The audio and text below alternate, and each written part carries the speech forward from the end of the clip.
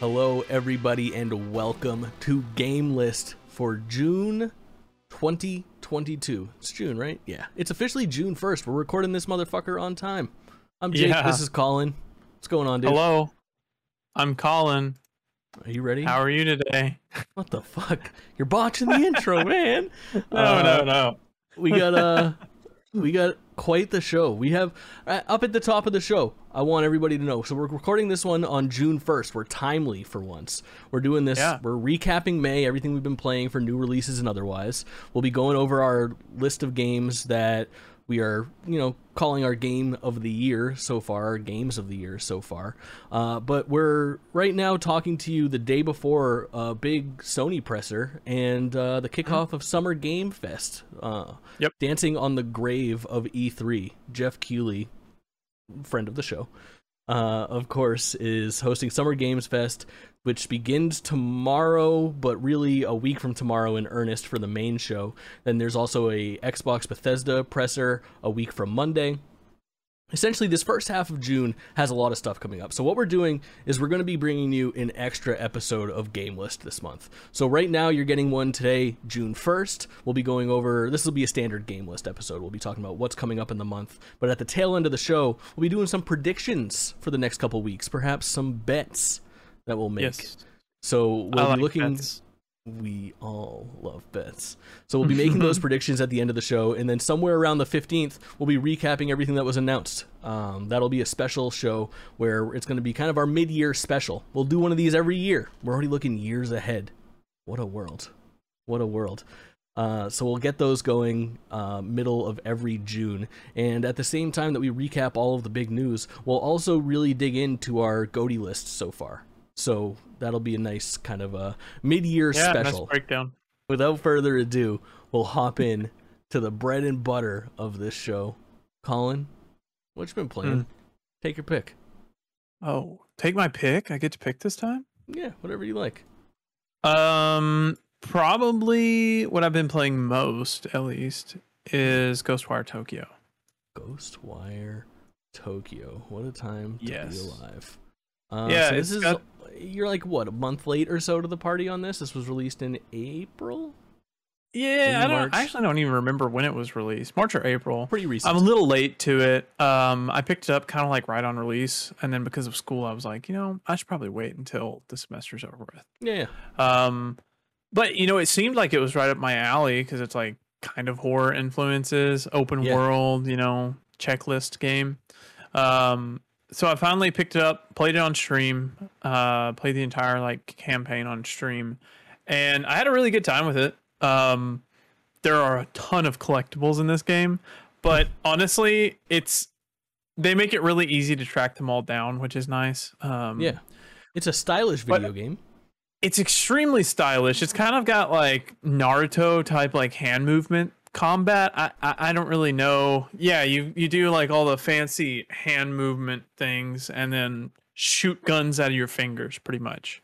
My favorite. And yeah, and it's a really interesting game. I couldn't tell you much about the story because I wasn't really focused on the story. I was just enjoying my time with it. Yeah, that's fair. I definitely recommend if you're a fan of Japanese mythology or just open world semi-horror games. It's a fun game. It's worth playing, and it's not very scary. There was only one jump scare in the entire game that got me. I watched it. It was spectacular. It was spectacular to watch. God, it was something. More just generally creepy, right? Is that kind of the vibe? Yeah, it's got a dark tone to it. I don't even know if I would call it creepy because it's very consistent throughout its entire playtime. So it kind of wears off after a while. You're not really creeped out by it after a couple of hours because it doesn't do much to change up the formula throughout the game, which isn't necessarily a bad thing. It just it wears off, And it's Tango Gameworks are the people Tango that made Gameworks. Yes, they made the Evil Within series. Yeah, have you played either of those? Bethesda own. I have not, but I've watched them. because those games came out in the time when I didn't have the current consoles. Yeah. So I watched them. They seem to be but very popular. I know they're well regarded by fans. yeah, and they're much more creepy than this game is. Like if you tried out The Evil Within, you're like, this is too much for me, I'm not going to play Ghostwire. I would say go ahead and try out Ghostwire because it's nowhere near as creepy as the others. And the others were like survival horror, not too different from Resident Evil. This is much more open world with a creepy open world. Was this a full-priced game? Yeah, it was. Is that a mean thing to ask in 2022?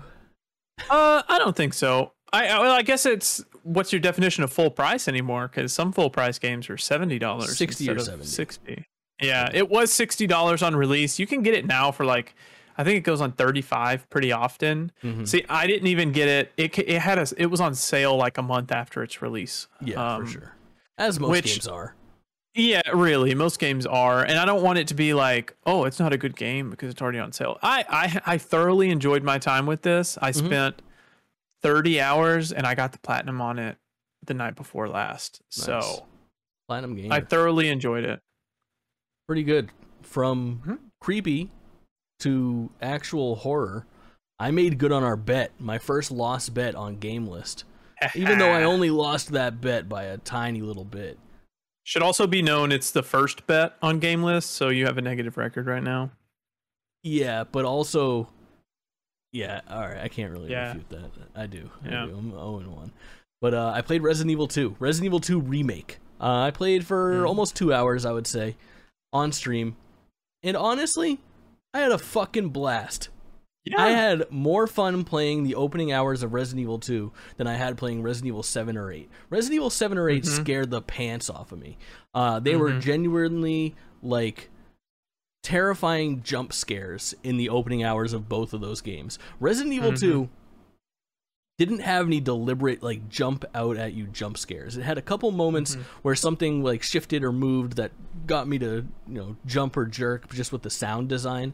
But the atmosphere is what really, I think, got me the most, just being in those like tight corridors and running around with who knows what's around the next corner. The thing that I didn't expect, and I guess Resident Evil 7 and 8 had some of that too, but Resident Evil 2, these opening hours were so gory and disgusting. That was the worst part for me. I have a very weak stomach. I'm a queasy individual. And some of the stuff, I mean, there are people getting decapitated and heads blown off and bodies torn apart, humans and zombies alike. It was gnarly. But from like a game design standpoint, I was so surprised at how engaging it was. The way that game opens up is you have like a little bit of like a tutorial where you're in a gas station and shit hits the fan. Okay, zombie outbreak time. And you go to your first day of work to Resident Evil Police Department, Raccoon City Police Department, RPD, Raccoon Police Department. You guys need a better name. And you get there and obviously the shit's overrun with zombies. And you end up in like the main hall, like you enter the doors that anybody would enter, and you've got this like big lobby area with a bunch of different doors, and all these doors are locked, and it does such a great job of teasing all of these little puzzles. And I mean, obviously, like, it's a Resident Evil game and I've played that before, and I think the closest thing I might equate it to is like, I guess like Uncharted kind of grabs some of the inspiration from Resident Evil as far as like their puzzle solving goes, but you have like that journal type of thing where you can like reference things in your inventory and read what other people have taken as notes or pictures that you have developed, things along those lines. You're spinning statues and turning wheels and the whole 9 yards, but it does such a great job of like teasing you with things in the environment of like, okay, well, here's this thing with 3 spinning wheels and a bunch of symbols. I'm gonna have to figure out what those symbols are that are supposed to be entered so I can get this amulet and insert it into this thing that has 3 different spots. So there's got to be 2 more amulets. Where am I gonna find this stuff? Then I pick up a gem and I don't know what to do with this gem, but I'm excited to find out what I'm gonna do with it. It was really engaging. If it wasn't for being so fucking off-putting when it comes to the horror elements, I really think that I would dig into this entire game.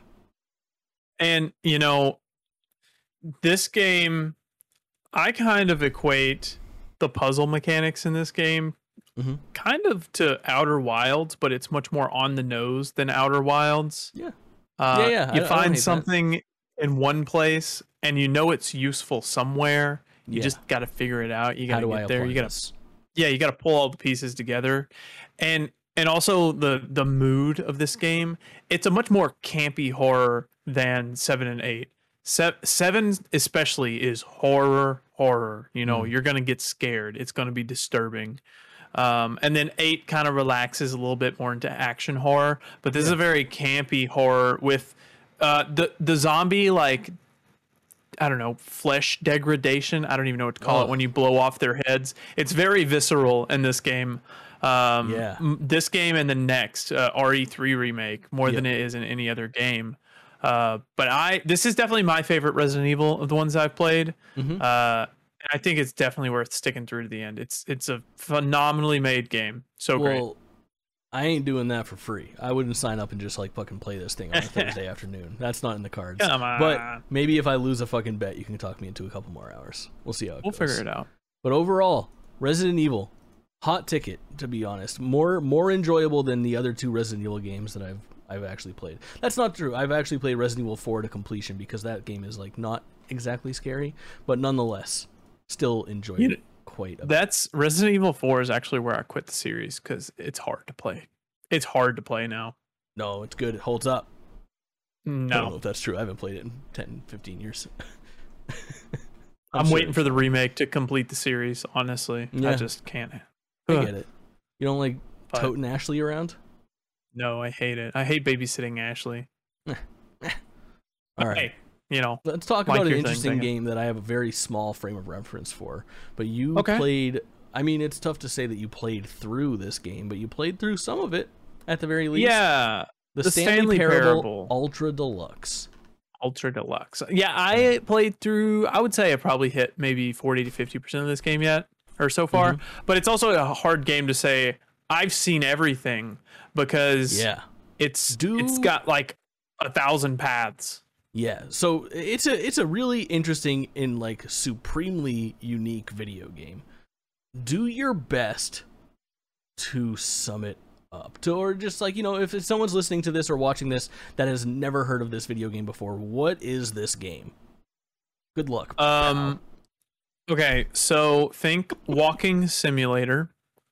Okay, you're walking. That's all you really do.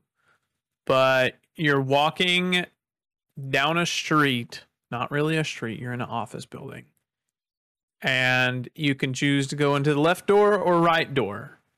And then if you go into the left door, you can choose left door or right door. And if you go in the left door, you can choose left door or right door.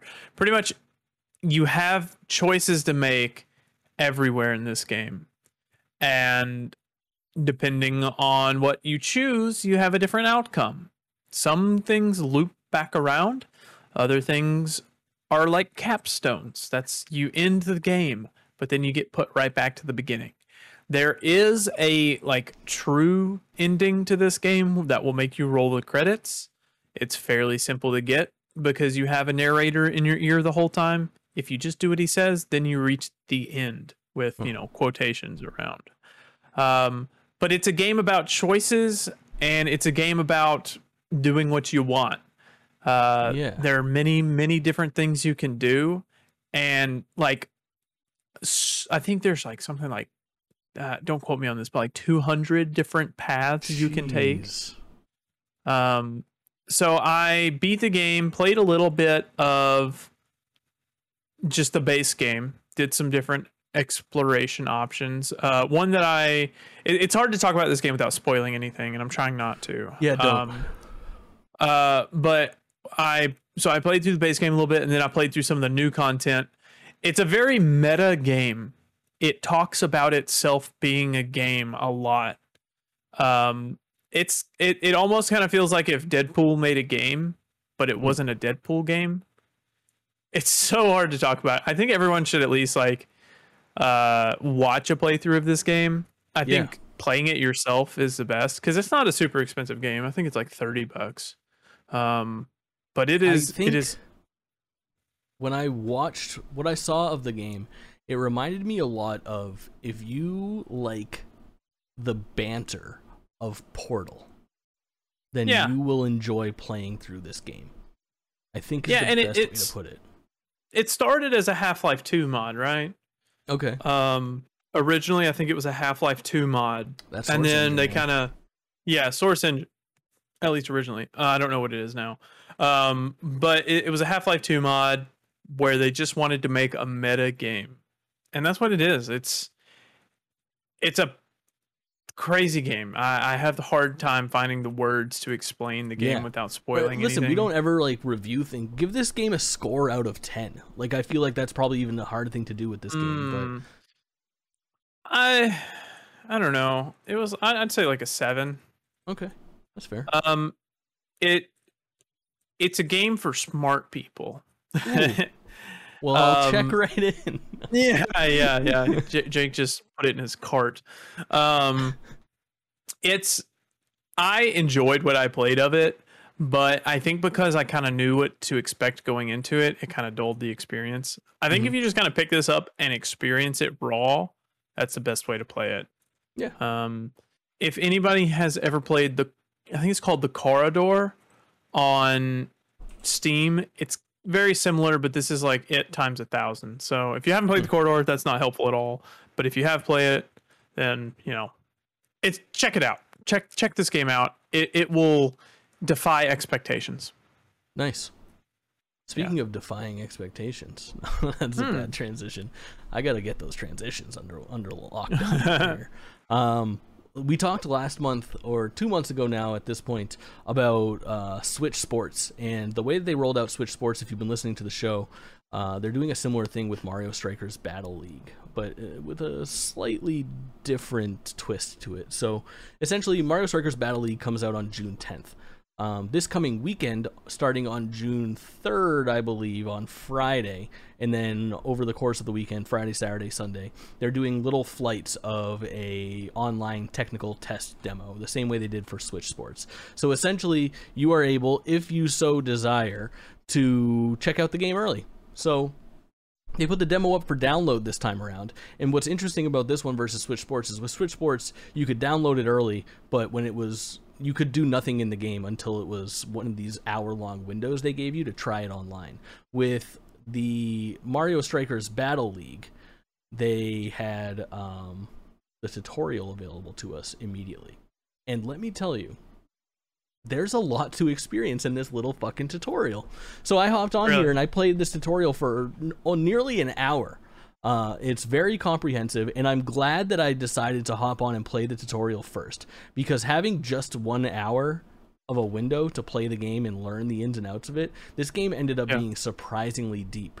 So I don't want to spend too much time on it yet, but I felt that it was important to bring up that you can go online right now and download this demo ahead of playing it online during specific windows for an hour. I think there's 5 windows over 3 days, each of them an hour long a piece, the same way they did the Switch Sports test this weekend. If you're thinking about doing that, hop on and do the tutorials.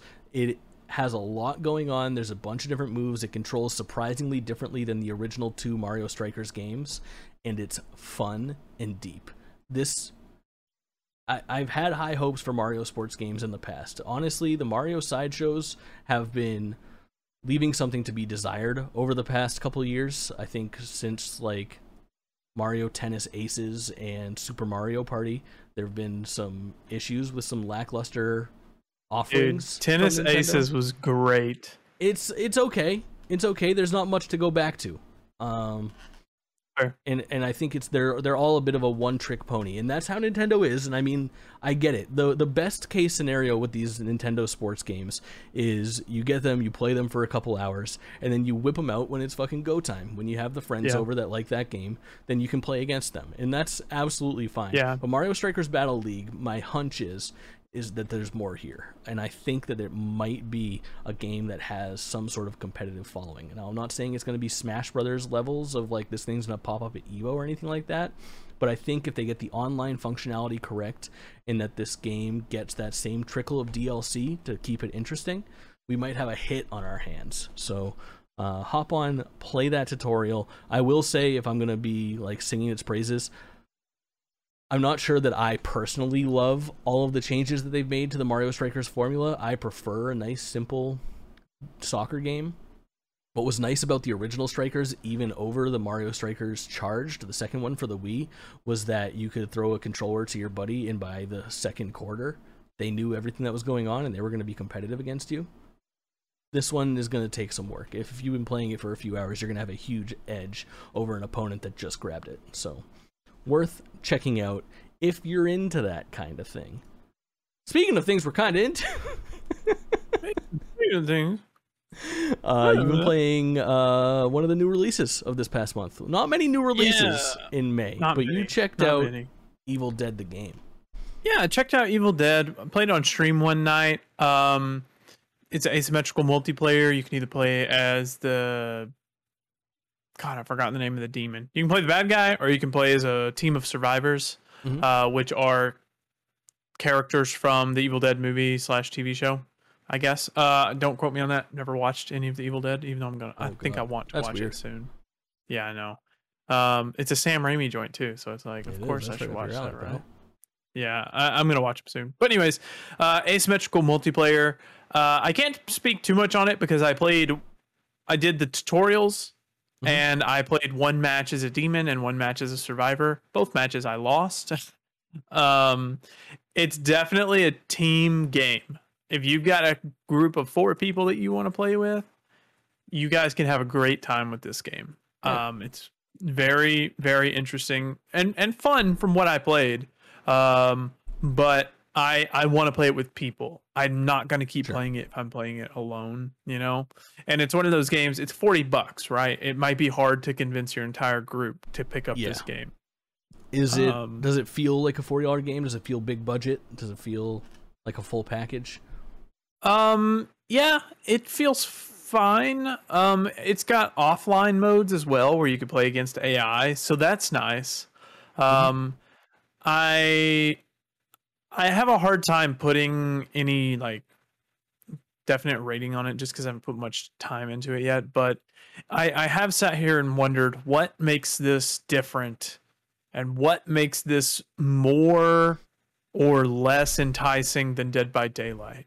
Sure. That's the crowd they're going for, so the reasonable question to ask. And Dead by Daylight, I'm gonna be honest, man. I don't know how it has the legs that it has. I don't see the appeal of that game. It's not for me. I've played it a couple times. I don't love it. But this game, there's much more combat. Like you can fight back against the demon, right? You have weapons. You fight the demon and his minions and everything. And as the demon, you can spawn in enemies and stuff. It kind of reminds me of the Resident Evil one that came out a little while ago. I don't even remember what it was called because they've been putting out Resistance, maybe. Resident Evil pumps out a little side game that's supposed to be packed in with their game every time they fucking. They do. Yeah, so I think it came out with RE3 Remake, but it was an asymmetrical multiplayer. And it just didn't hit right. And I don't know what it is I don't know what it takes to nail down asymmetrical multiplayer. But if you're an Evil Dead fan, I think you'll enjoy this. If you're an asymmetrical multiplayer fan, I think you'll enjoy this. But I'm having a hard time finding my place in this genre of games. Yeah. So that's fair. Check it out. Ever since Evolve, man, they can't get it right. Did you ever play that back in the day? No, but I did play weird failure of a video game. The Predator game. Yeah. That PlayStation did. It was fun. I liked it. Nice. Yeah. Nice.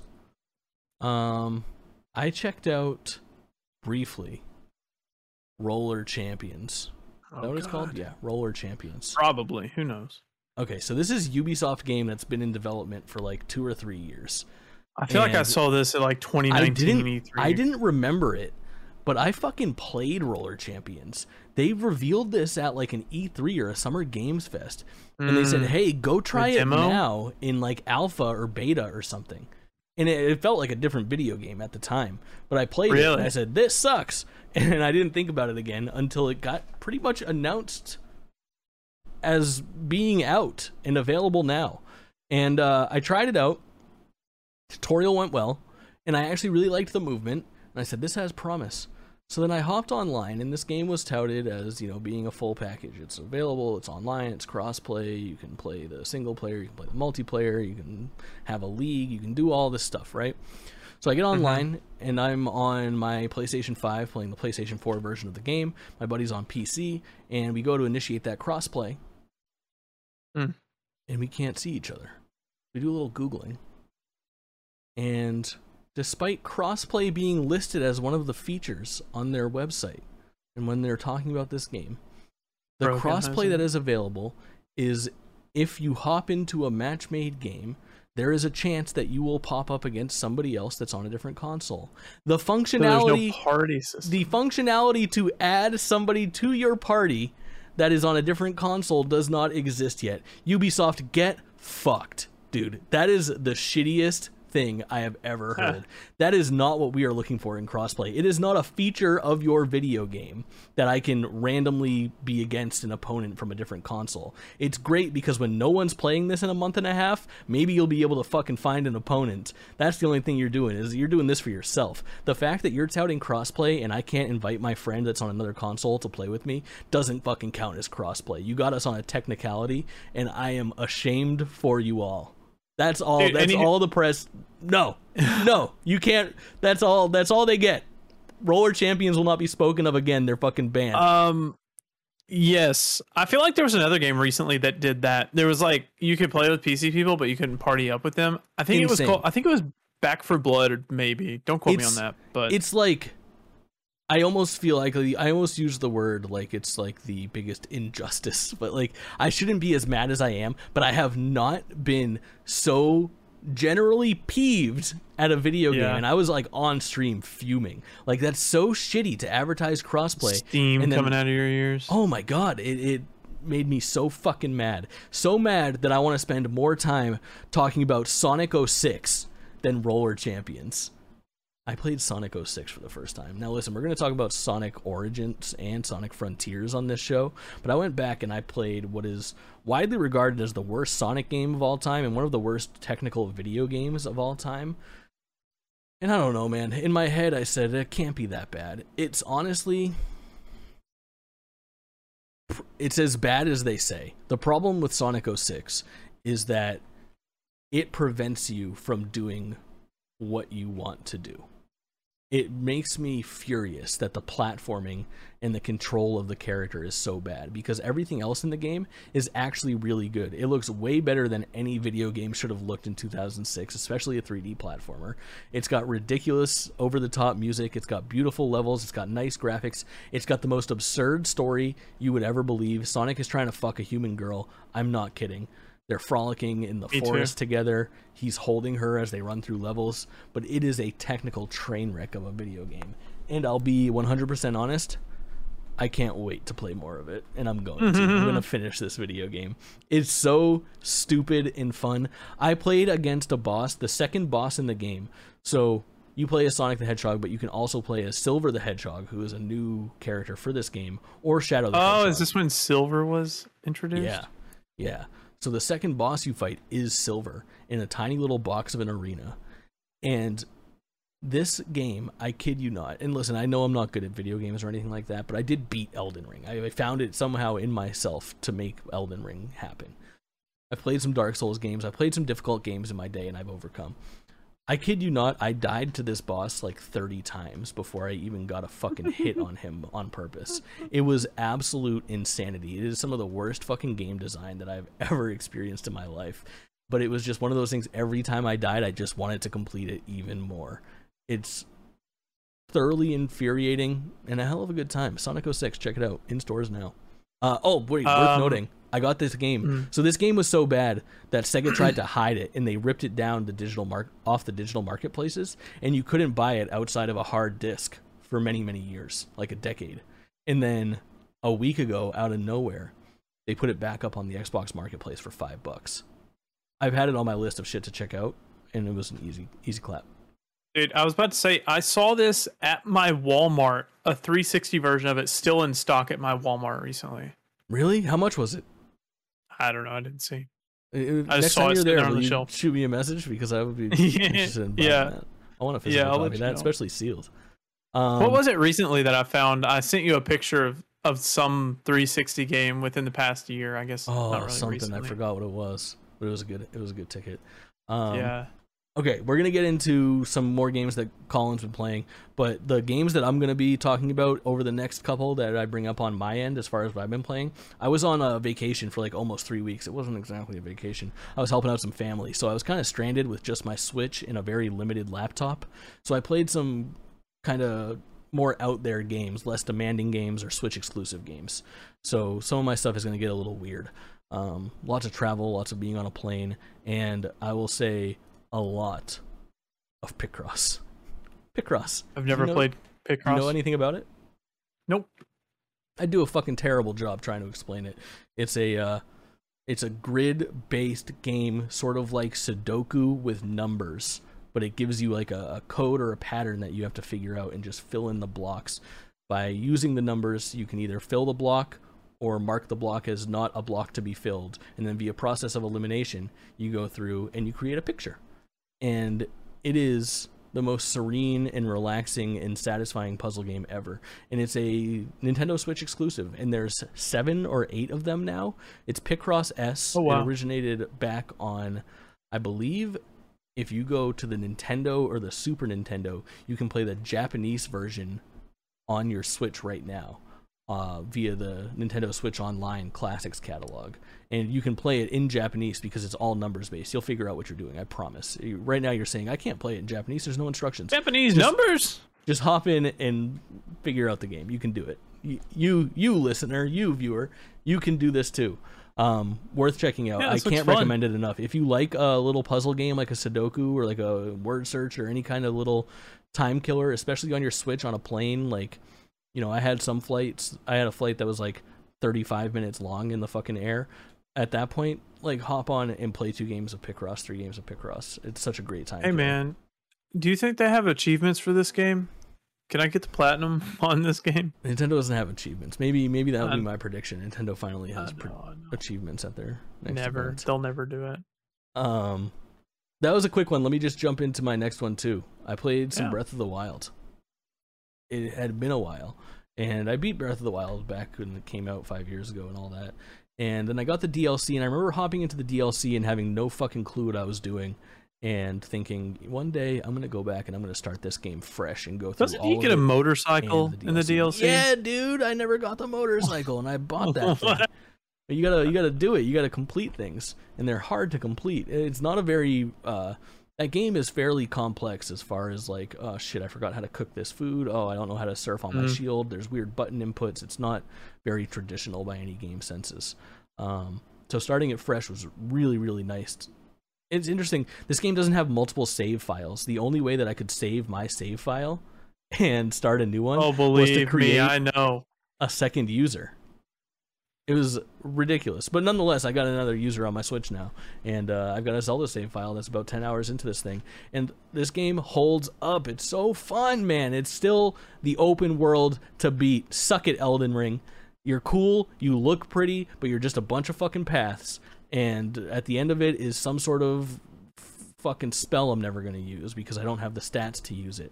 Breath of the Wild, every single corner that I take, I look forward and I find something new and exciting and a sense of wonder and a new secret I hadn't seen before or a shrine that is yet to be discovered. It is still, I get it. I understand the Breath of the Wild hate. I understand that it's an open world video game and now it's like a Ubisoft knockoff and it's not the Zelda that you were looking for. Take all of your criticisms and shove them up your ass. Legend of Zelda Breath of the Wild is one of the greatest games of all time, and I stand by it. And this only... It only shows, like, I mean, it's literally been 5 years since this thing came out. It holds up. And Breath of the Wild 2 is, like, almost a meme in my head currently. You know, it definitely feels like, holy shit, how is this game not out yet? I forget how excited I am for it. I think Breath of the Wild 2 will be a contender for Game of the Year 2023. Obviously. I don't think that's a really hot See, listeners, watchers, whatever, what you guys are going to realize is Jake spends like 3 months comparing everything to Outer Wilds, and then 3 months comparing everything to Breath of the Wild. Listen, we have to take a break. We're gonna cut real quick. There's a spider on my ceiling. I'm gonna lose my fucking mind. Oh yeah. Ladies and gentlemen, the spider has been dealt with. Back to our regularly scheduled Colleen making fun of me for liking Zelda. Yeah, well, no, I like Zelda too, but I will admit I'm a little jaded with how everyone always talks about Breath of the Wild and they always talk about Outer Wilds. And it's like, they're great games. I'll give you that. But can they be great games silently? No. I mean, I'm the same way. When it comes to Sly Cooper, I'm going to talk about Sly Cooper all day, every day. Yeah, at least people agree with me. That was mean. That was mean. And I take it back. It's true. I can't even deny. Listen, well, this is what happens when you attack my Zelda. I attack your Sly.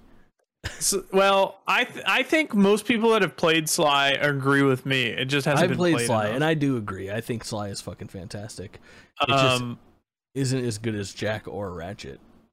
Oh, I disagree, but okay, we'll move on. I'll move on from this conversation. More Sly coming up in the predictions end of this. I'm cashing in on Colleen's fucking. I keep calling Colleen's. Look, I have a Sly love. I have a list, and at the very top of the list is Sly. If it will focus, it's not going to. I'm going to cash in on your prediction of Sly being at this Sony sale. Oh, and you're going to use it against me, aren't you? Yeah. Put your money where your mouth is, pal. Oh, You're about to be screaming okay. every Kingdom Hearts game. Oh, or Zelda. Oh, bro. Okay. So the reason I'm jaded with Zelda is because I had a 50-hour save file, and my sister wanted to play, so I let her play, and she saved over my file, and I lost it all, and I was so mad. And I've been mad since then. I haven't touched the game since then. I sold it. I sold the game. I've never touched it since. You don't sell games. I know I don't sell games, but I was mad. Are you gonna play Breath of the Wild too? Of course. Yeah, gamer. Yeah. All right, you played Sackboy. Sackboy. Okay. While you've got me upset, game, dude. Let's just continue so I can complain more. Sackboy, great game. Play it if you haven't. But if you want to get the platinum, you have to do this stupid challenge called the Rip Snorter, okay? Or whatever it's called. Stupid name. But to get to the challenge, you have to go through all the levels and you have to collect these little things called like knitted night trials. And they look like little silver Rubik's cubes hidden in the maps. So you collect all of those. For each one of those that you collect, you have to do a time trial. You do the time trial, you move on to the next one. At the end is the Rip Snorter, which is all, I think, 15 time trials put together in one run. And you can't die. If you get hit once, you're fine. If you get hit twice, you got to restart. And you have to do it in under 10 minutes. So you can be right at the whatever 9:59 mark, about to cross the finish line. But if you die, you just wasted 10 minutes. I spent probably 10 hours on this stupid trial trying to get it because it was one stupid trophy. So did you end up dying to get to the end more, or did you get to the end and not have the time? I got to the end once and I had the time that I needed. Okay, so it was more about just getting through it. Yeah, and at that point, I had mastered everything so perfectly at the start. I had plenty of time. Was it satisfying as fuck, though? I don't know if I'd call it satisfying. I think I was just glad to have it over with. Yeah, it was one of those games that's why I put it on my backlog, was that single challenge. And as soon as I finished that challenge, got the platinum, deleted the game, stuck it in my case, and it's going to remain there. But what if they have a cool costume? What if they have a Sly costume? Full play? Yeah, I'd probably play it. Nice. I think that game is awesome and it doesn't get enough credit. And it feels like even when there's like not much competition, there's not many platformers, 3D platformers like that on PlayStation. It feels like it's already forgotten. And I think that it should come back. I would love a Sackboy's Big Adventure too. I think so too. And I played through the main campaign with my girlfriend, and she's not a gamer like me. But she played through the entire game with me, and she enjoyed it. Yeah. I think so. Nice. It was good. Yeah. I played a bunch of Castlevania on my Switch while I was gone. You have any Castlevania experience? I've watched the anime. That doesn't count. Games? No, I don't have any. You never played Symphony of the Night, bro?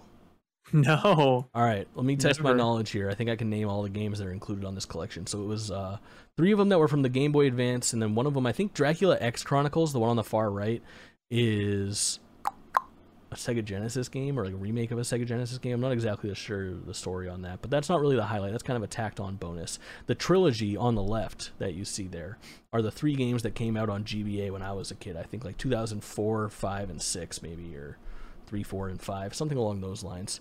So it's Castlevania Circle of the Moon, Harmony of Dissonance, and Aria of Sorrow. And these are 3 of the best Metroidvanias ever created. Circle of the Moon's okay. Harmony of Dissonance is really good. That's my favorite one. It's very traditional. You are a guy with a whip. You're a Belmont with a whip. Aria of Sorrow is kind of more like a Symphony of the Night, where you can get many different types of weapons and use them throughout the game. But they are obviously extremely traditional Metroidvanias. They are Castlevania games. Castle, map, backtracking, skills, abilities. You walk by this area with a gap too big for you to jump. You come back when you have the double jump, and now you can get through it. That kind of thing. It is so good, and these games hold up against the test of time. The very first one is questionable. It was created... It was a launch game. Circle of the Moon was a launch game for the Game Boy Advance. A Game Boy Advance, the original one, the one that was shaped like a hamburger, not a hot dog, was not a backlit screen. So it kind of is a little bit dimmer in general. It was meant to be used while you had a light on in the room. The screen itself didn't lend itself. So it kind of looks a little washed out compared to the other 2. The other 2 are very vibrant games, and just both so good. I played, most of my time was spent in Harmony of Dissonance, running it back. And if you have any interest in that genre, these games are, there's a lot of game here, obviously. It's 4 full games packed into one thing. It goes on sale for like 10 to 15 bucks all the time, and it's on every major platform. Specifically on Switch, I feel like it's a great fit, though. If you're ever looking for something like that, 2D side-scroller, castle exploration, action, RPG. What do you mean Game Boy Advance looks like a hamburger versus a hot dog? It's like a horizontal instead of a vertical. The Game Boy Advance was like the fold up the first is one the was hot dog. Boy. Yeah, the SP was the first backlit one. Did you know that it's not Game Boy Advanced? It's Game Boy Advance. Yeah, that's weird. Game Boy GBA, Game Boy Advance. Yeah. I had the. Did you finish any of these games? That's a real question. No, I did. I finished Harmony back in the day, but I got like probably 12 hours into Harmony this time or so. Gotcha. Not bad. I was spread all No over the Hollow place. Knight? You had plenty of time for Hollow Knight. I didn't play any Hollow Knight, no. I don't own it on Switch. I didn't feel like rebuying it. Oh, really? That's fair. This is probably a great Switch game. It is. That's Hollow where I Knight's played good it. stuff, though. But yeah, I love these games, and I love my Game Boy Advance. I used to have the Glacier Purple Game Boy Advance, the see-through purple one. Oh, the classic one. So sexy. If I were to go back and rebuy, I was back in the day, I would like trade up. I would bring that in, and I'd get a Game Boy Advance SP, and then I got my Game Boy Advance SP, and I traded that in towards a Game Boy Micro. Very poor decision. That's a tough video game system to play. A Micro.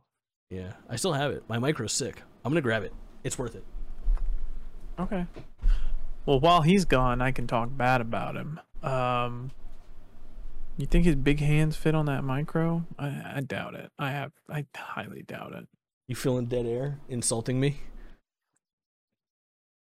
If you're watching the video version, you can see I've got the Famicom Edition Game Boy Micro. I've got this little Rose Colored Gaming, I think is the brand, that makes these sweet little stands to display things on. I've got a couple collectible items that I have on those. This show brought to you by Rose Colored Gaming. Thank you. It's not, I paid a full fucking price for these, but holler at GameList. We're looking for that sweet Rose Colored Gaming sponsorship, but yeah, if you want to sponsor GameList, send me an inbox at whatever you can find. Give me your personal. KaulinYT@gmail.com. That's the personal. All right. You played Xbox Game Pass darling Outriders. Outriders. What's the deal? Okay, the first thing I wanted to say about this game is whenever it's on your dashboard on the PlayStation 5 at least, you know how like You're playing it on PlayStation? You own it? Yeah, I own it. Oh god. I got it for like $10. Actually, it was a gift. Nice. But he got it for like $10. So anyways, we're playing Outriders. Whenever you you go over the dashboard, go over to it on the dashboard, it plays music, right? Because sometimes it plays the music of the game, right? On the PS5.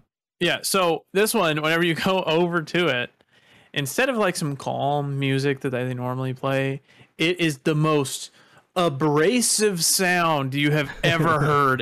It is just oh my god, it's so bad. I don't know who decided to put that sound as the sound to their game on the dashboard. That is but really they made like a an mistake. underrated thing. We should do like I feel like that's an untapped market. It would be like grading games based on their preview dashboard presence. Yeah.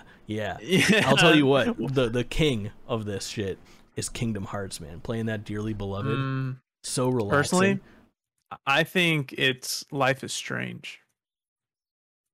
What kind of emo bops do they play? It's not. Well, maybe. I don't know. We'll do a segment one day. We'll do a segment and bring forward our favorite ones. Yeah. With like a screenshot of what it is and a sound bite or whatever. That's a good idea. Let's have a top 3, bottom 3. Yeah, I like coming that. up. Special game list 2023. Yeah. But yeah, so I played through Outriders. I guess I got it during Christmas, so I played through most of it around Christmas, and then we got back into it recently. I wrapped it up. The story, bleh. Characters, bleh. Gameplay, it's definitely the most mediocre looter shooter there is. It's not a bad game. I think if you get it for free or get it for $10, I think it's worth it. I put about 35 hours into it, grinded out all the stuff for the platinum trophy, and I'll never play it again. So yeah, it was kind of fun with friends, but I wouldn't play Outriders. It's fine. You heard it here first. Yeah, it's okay. All right. Well, I was gone. We both played a game that I've played. I was thinking about bringing up my Steam and taking a peek at this. I've got at least 500 hours in Risk on the computer. He's really good too. I hate to admit that he's good at something, but he's really good at I like Risk. I've liked Risk since before it was on computers, and the fact that it's now on a computer and I can play it with online opponents has only honed my skills. If any of you GameList listeners want these hands, please try to get into Australia. I fucking beg you. I'm just kidding. He likes it because Australia's an amateur hour place to try to hold down. Wait a minute, isn't that what you held down to beat us last time? So here's the thing. If we were playing a game with 5 players with a random assortment, you get dictated where your people are, so you can't always just like make the call. Like if it was up to me, I'd hold Europe every single time, but I don't have that luxury depending on where things fall. So you play the hands that you're dealt and you try to do the best. But Australia is a fucking nightmare. You get barreled in there where other people have all kinds of fun. Sucks. What did you think of playing it on the computer? Oh, I used to play it on my phone like that all the time with my friends in high school. Same app, the Risk Global Domination? Yeah, literally the exact same thing. It's same not interface bad. and everything. Yeah. I would have done better in that game, but I kept misclicking everything. There was one move where I misclicked terribly, and it ruined me. But it was still fun. It's a fun game with friends. It's just one of the best. Yeah, it is, and it was a really good. Like my streaming setup was very limited, so I was Discording into somebody else that was streaming for me with my stream key. And even just playing Risk and being on Discord, my computer was fucking chugging. So it's nice to be back to the battle station, I'll tell you that. That'll be me next week. Yeah, but don't worry. We're gonna get you on there. Yeah. Not an issue. Alright. You jumped into Call of Duty Vanguard? Which is still the current Call of Duty, right? Yeah, somehow. It feels like it's been forever. It does. So this kind of ties into the next thing that I've been playing as well. But I was playing Hell Let Loose, right? And I beat it. I say I beat it. It's a You're on Hell multiplayer Let only Loose game. now. Yeah. Okay. So this is one coherent story in the end. Yeah. I beat it, getting the platinums at least. I got the platinum. And Hell Let Loose is just the most fun military sim I've ever played. It's so fun. As I was waiting for new content to drop, I decided to hop into Vanguard because I wanted more World War II stuff. So what I did is I got into Vanguard, decided to play the campaign on stream. Campaign was good. It was a Call of Duty campaign. I always enjoy Call of Duty campaigns, right? Yeah. I can't think of any campaign that I hate. So it was a fun campaign, nice and short like normal, bunch of crazy shooting, weird scenarios that you're in. Yeah, they always do a good job. Yeah, their campaigns are always pretty good. I played some multiplayer, and my God, Call of Duty multiplayer has just gotten ridiculous. I almost have a seizure trying to load in and run across the map to understand what's going on. Yeah, there's a lot happening. All the skins and bullet effects and everything that's going on in this game is just ridiculous. They started when Modern Warfare released. That was when it was my favorite because it was a little slower. Things were a little bit more grounded, and then over time with that and Cold War, they started pumping out all these skins and like bullet effects and just weird things. Oh my God, I thought you were talking about Call of Duty 4 Modern Warfare, not Call of Duty Modern Warfare 2019. I'm talking about 2019. Sorry, that's why you're not in my head fucking agreeing with you, because that's when Call of Duty was great. Oh yeah, no. Different See, eras. I loved 2019 Modern Warfare. Yeah, I did too. For like actually, the first year. Yeah, it was great. And then Cold War and Vanguard have just gone off the rails. I can't even tell what's going on in the game anymore. They've really cannibalized themselves. I was actually reading something recently about how Modern Warfare right now is actually fucking unplayable, like the online multiplayer part, because of a Warzone update. And I'm sure they've fixed that since, but they really created a nightmare trying to combine these games and making them all cater to Warzone.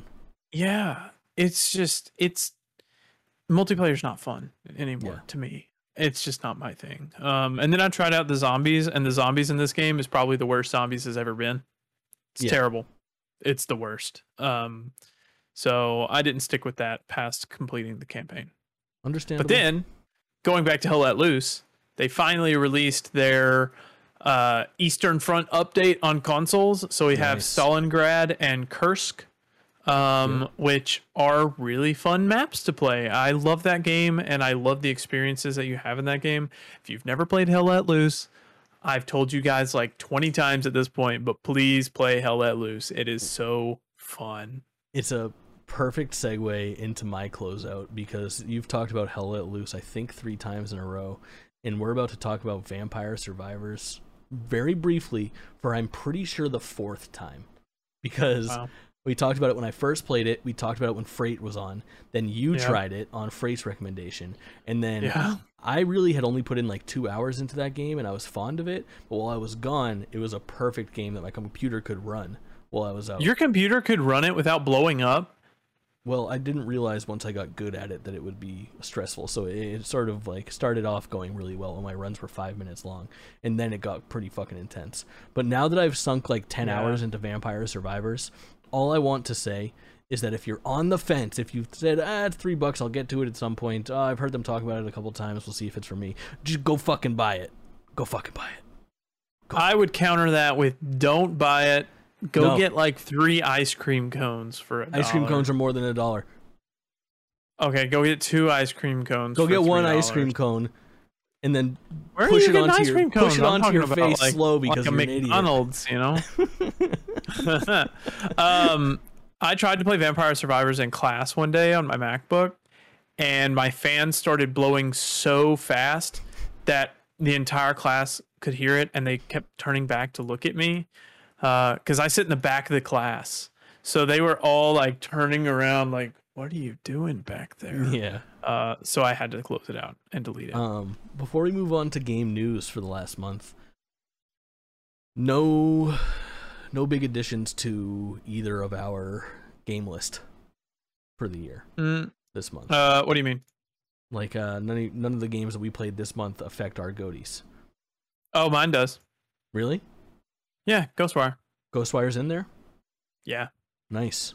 Give us a little preview. So we're going to dig in. Typically, we talk a little bit more about our list, but because we're going to have the bonus episode next month, as a reminder, this month, in 2 weeks, we're going to have a bonus episode that recaps all of the news that we're looking forward to for E3, Summer Game Fest, all these press conferences that are coming up, and it'll be our half the year update for our individual game lists. So look forward to that.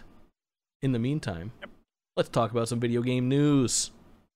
All right, the biggest news of the month happened almost a fucking month ago now. I don't want to say it's old news. We only do this show once a month, all right? Now let me tell you. Never old news. No, it's still big news. I think this will go down as being one of the bigger news stories of the month, of the year. Embracer Group. I was about to say, I think it probably is the biggest. It is the biggest of the month. Who would have thought? Embracer Group, the fucking absolute legends over there, have acquired Embrace Me, Crystal Dynamics, Eidos Montreal, and Square Enix Montreal from Square Enix. Wild. For a you think they're gonna leave it named Square Enix Montreal? No. That would be a flex, though. That's got to be in the writing somewhere. I don't know. Who knows? But pretty fucking crazy news. And to be honest, some really gigantic IP, which is, obviously, they spent $300 million, which in the grand scheme of things, with all of the stuff that has been acquired this year, it's tiny. It seems to me like Square Enix was ditching a problem, a perceived problem. Yeah. I think Square Enix, we've talked about this perhaps even on this show at length, about how like Square Enix has really struggled with their non-Japan studios, specifically with Crystal Dynamics. It's, I think, safe to call Marvel's Avengers a misstep. Guardians of the Galaxy, although a failure, it's more than a misstep. Yeah, okay. Guardians of the Galaxy, great video game, still couldn't really, I don't think it could get out from under Marvel's Avengers is the problem with Guardians of the Galaxy. And just how genuinely I think that Square Enix has kind of mishandled those studios in the marketing for them. And even the games that come out that are successful are still labeled as a failure in their eyes. So I think this is a little bit of Square Enix doing what I've been saying they should do for quite a while, in that they need to focus on what they're good at. Square Enix is great at doing Japanese RPGs and action games. And now they're trimming the fat over there, and they're doubling down on what they can control.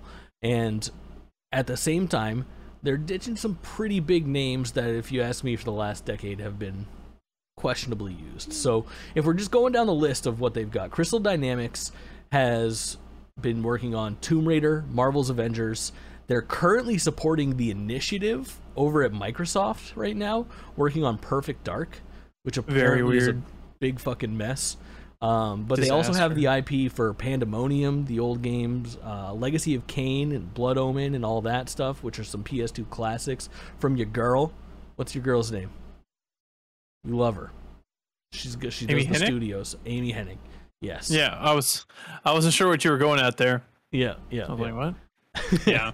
And then most importantly, although not confirmed, it wasn't in the press release, I believe if you buy Crystal Dynamics, you also buy the rights to Gex. It's fucking Gex time. 2024, mark my words. Gex. 2024 is the year of Gex. Maybe 2025. Gex, the Gexaissance. We're calling it the Gexaissance. The Gexaissance. Yes. It's coming. I think this is a very interesting deal. I much prefer this over PlayStation or Xbox buying someone. Yeah, bigger third party. Yeah, because Embracer is in the business for money, not platforms, right? Mm-hmm. So they're gonna put these games anywhere they can, which I think is great. More games to more people. And I have not. Embracer owns a lot now. They do. They grabbed Gearbox not long ago. Gearbox, Embracer Group THQ. is formerly THQ Nordic, which I think a lot of people forget. And that comes with a decent amount of property in the first place. Koch Media, Koch. It's a tough call. This came up a lot during last year's Summer Games Fest because Koch Media did a press release, not a press release, but a their own little event. Everyone's like, who? Did you really? Who the fuck are you guys? Who the heck is but Koch? They're really not too bad. It's Deep Silver is pretty much who they represent. So you got like Risen, the Sacred series, Dead Island, Ride to Hell, Saints Row. I don't even know if you can consider Dead Island anymore. Dead Island 2 has been in development longer than any other game. The Metro series is really big for them as well. Ooh, love they've the got Metro some good series. stuff under their belt, and I guess I don't know. I feel like there's a world where it's been EA and Ubisoft have been the two names. I wouldn't be surprised if in like 2 or 3 years at E3 or Summer Games Fest 2025, everyone's really looking forward to what the Embracer Group press conference is going to look like. It's cool to see. I'm excited. I think Square has a cultural difference that causes lots of issues with Western games. Sure. They mishandled Avengers. Avengers should have been just a slam dunk, right? Mm-hmm.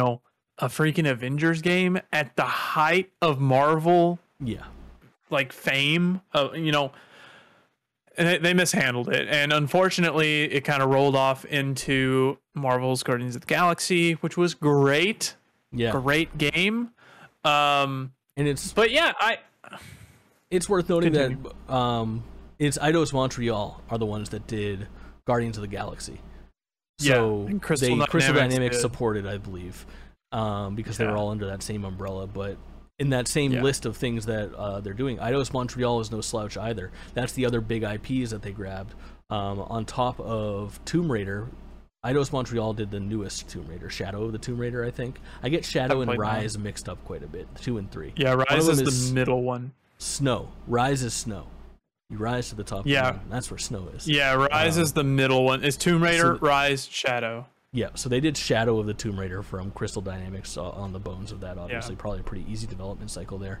But they are best known for helming Deus Ex for the last decade or so, which has a huge following, and those games have been really solid from what I understand. They did the Thief reboot in 2014, which I think was pretty well received. No, it wasn't. Oh. No. It had a cool cover art. Yeah. Piece of shit? Yeah. Well, hopefully Embracer Group gets it together. And then Square Enix Montreal, very small. They did like a Deus Ex Go and Tomb Raider Go. They do like little mobile adaptions of these games. Yeah. But overall, interesting. Yeah, pretty cool. I'm excited to see the future.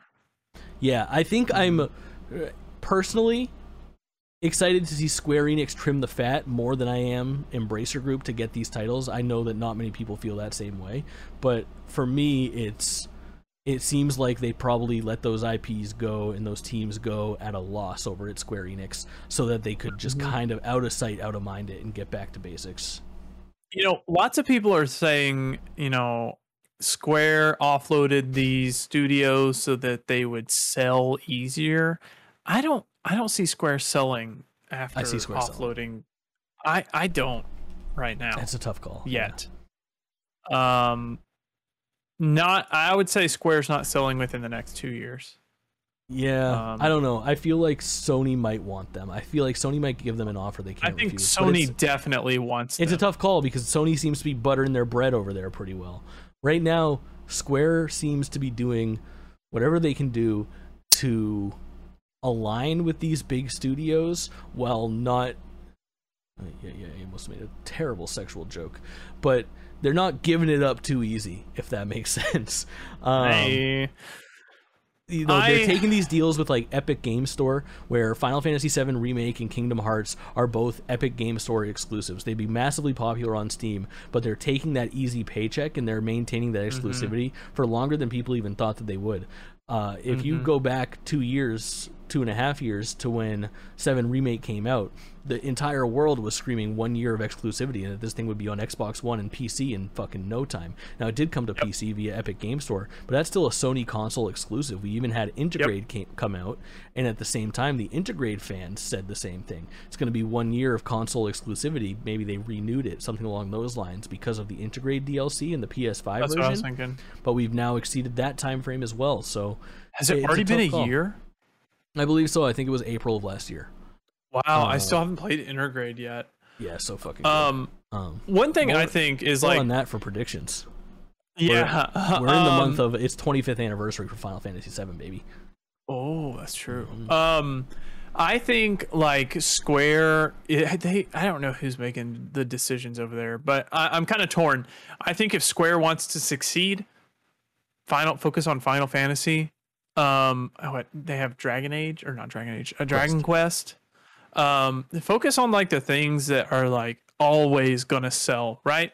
And but they go for these new IPs that are questionable at best, like Babylon's Fall and Diofield Chronicles, which we haven't seen that game yet. And then we could also even throw in Balan Wonderworld. Okay. I know, but I get it. They're so quick to admit that like Western games of theirs are failures, but they're still backing games like that's a valid Babylon's Fall. And it's a tough call. Like Babylon's Fall is a poor example for anybody trying to rebut it, because I think that game is a critical and technical failure. And everyone agrees that it's trash and ill-conceived. But I think for things like Diofield Chronicles and like the new Valkyrie profile game, Valkyrie Elysium. Yeah, something along those lines. It's tough to tell how popular those games are and what they consider a success there, because I think that some of those are very low budget and small teams that they put together, and if those go through and they sell 300,000 copies in the States and then like 1.2 million over in Japan, I think those still count as a success for them. I think if they're coming through in the green, then you're all set. But and then my thing also is like, I like new IP because I like things to change it up, but at the same time, Square's not been doing the best on new IP here recently. No, cash in on what you got. Yeah, and it's like, give me more Final Fantasy. We're begging for more Final Fantasy. From your mouth to God's ears. I can only. Are you there? I can only hope that you're correct, and that we get some of that in the near future, because we needs it. But more of that coming up in my predictions at the end of this show. I'm excited to get there. Gotham Knights. Can we talk about that? We can most certainly talk about Gotham Knights. What a weird showing. The first thing I want to say is for the video watchers, for the people watching the video, Jake, I'm going to ask you to swap straight from the Gotham Knights picture back to the Ghostwire Tokyo picture and flip-flop back and forth and tell me they are not the exact same picture. Yeah. You're pretty right. They're the exact same picture. But what did you think of the gameplay demo for this? This game looks like an Xbox 360 classic. All right, so a little bit of table setting. They had like a DC fandom or whatever like that, something along those lines, and they showed off like 10 minutes of raw gameplay, which all in all, that's the right thing to do. They had the right idea. No CGI trailer. Let's see this fucking game in action. They showed it off, and it looks like an Xbox One, PS4 game from like 5 or 6 years ago. Is basically what it boils down to. Now, I get it. It's not a finished game or anything like that, and it's worth noting that Gotham Knights is the spiritual successor / spin-off to the Batman Arkham series, but it is not being done by who's the main guys. It's not Rocksteady, right? Rocksteady makes the good ones. So Rocksteady did Batman Arkham City and Arkham Knight, the first two. And then Asylum, City, and Night. Asylum, City, and Night. Exactly. Yeah, the original 3. And then Origins was done by... not the original 3. Origins was the third one. Because that was on 360 PS3. And then Night was Rocksteady's outing. Oh, see, I guess I don't count Origins because it like jumps back to the beginning. Yeah. So it's like a prequel side story. So this is done by the kind of the ad hoc team. It's the secondary guys, and at the same time, Rocksteady is busy with their Suicide Squad game. Suicide Squad, exactly. Which so this is set. I'm a little confused on the messaging. I know one of them is in the Arkham universe and one of them isn't. This is the one that isn't, right? I believe they're all set in the Arkham universe. Are they?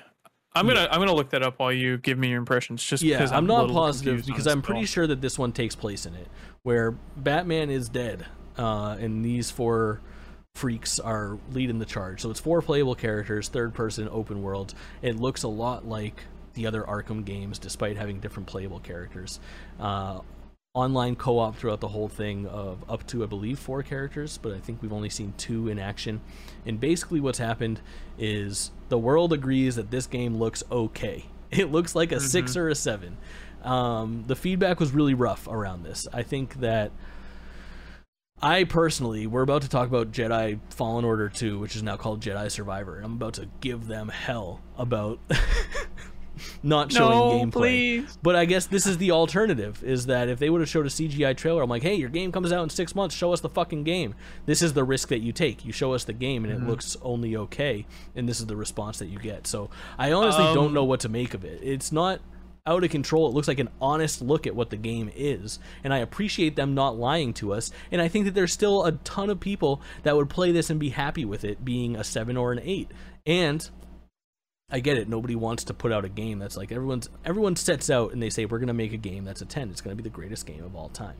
And not every game, more often than not, the game does not come out that way. But I don't know. I think that this game could still come out in its current form and be a critical failure and a commercial success. Yeah, so what I think is the gameplay looks clunky and slow. Which is kind of hard to come off of, because the most recent game that we had similar to this was Spider-Man, right? I guess. And Spider-Man is just so smooth and fast and just polished. Yeah. And I think this is going to have a hard time meeting those expectations. I'm not a huge DC fan. I really just don't like DC that much. So I might be a little... I'm not going to say I dislike DC, because I don't dislike DC. I'm just more of a Marvel guy, so I'm going to have a inherent bias to Marvel stuff. I'm in the same boat. It's like, I look at it and it's like, the stuff on screen right now for the people that are listening, they were showing different like rarity items and things like that, and it's like, does a game like this need it? Just give me the gadgets that unlock through the story and let me have fun with them. I don't want to have to be swapping out my gun every 2 minutes because I'm getting something of a higher rarity. Design, though, it's a tough call. I think one of the more interesting bits that came out of this is when they kind of re-revealed this game and showed off this stuff. I wonder how much will change in between here and release, because one of the things that they did was they announced the kind of unceremonious cancellation of the previous gen versions, which I think is one of the smartest thing that they've done. I think so. I read an article that said internally, we don't want to have the next like Cyberpunk 2077. And I think what Cyberpunk did wrong is that they spread themselves too thin trying to develop for these earlier consoles, and all versions of the game suffered for it. So I think taking the PS4 and the Xbox One versions of the game off the table and focusing on current gen is a bold and good decision for them.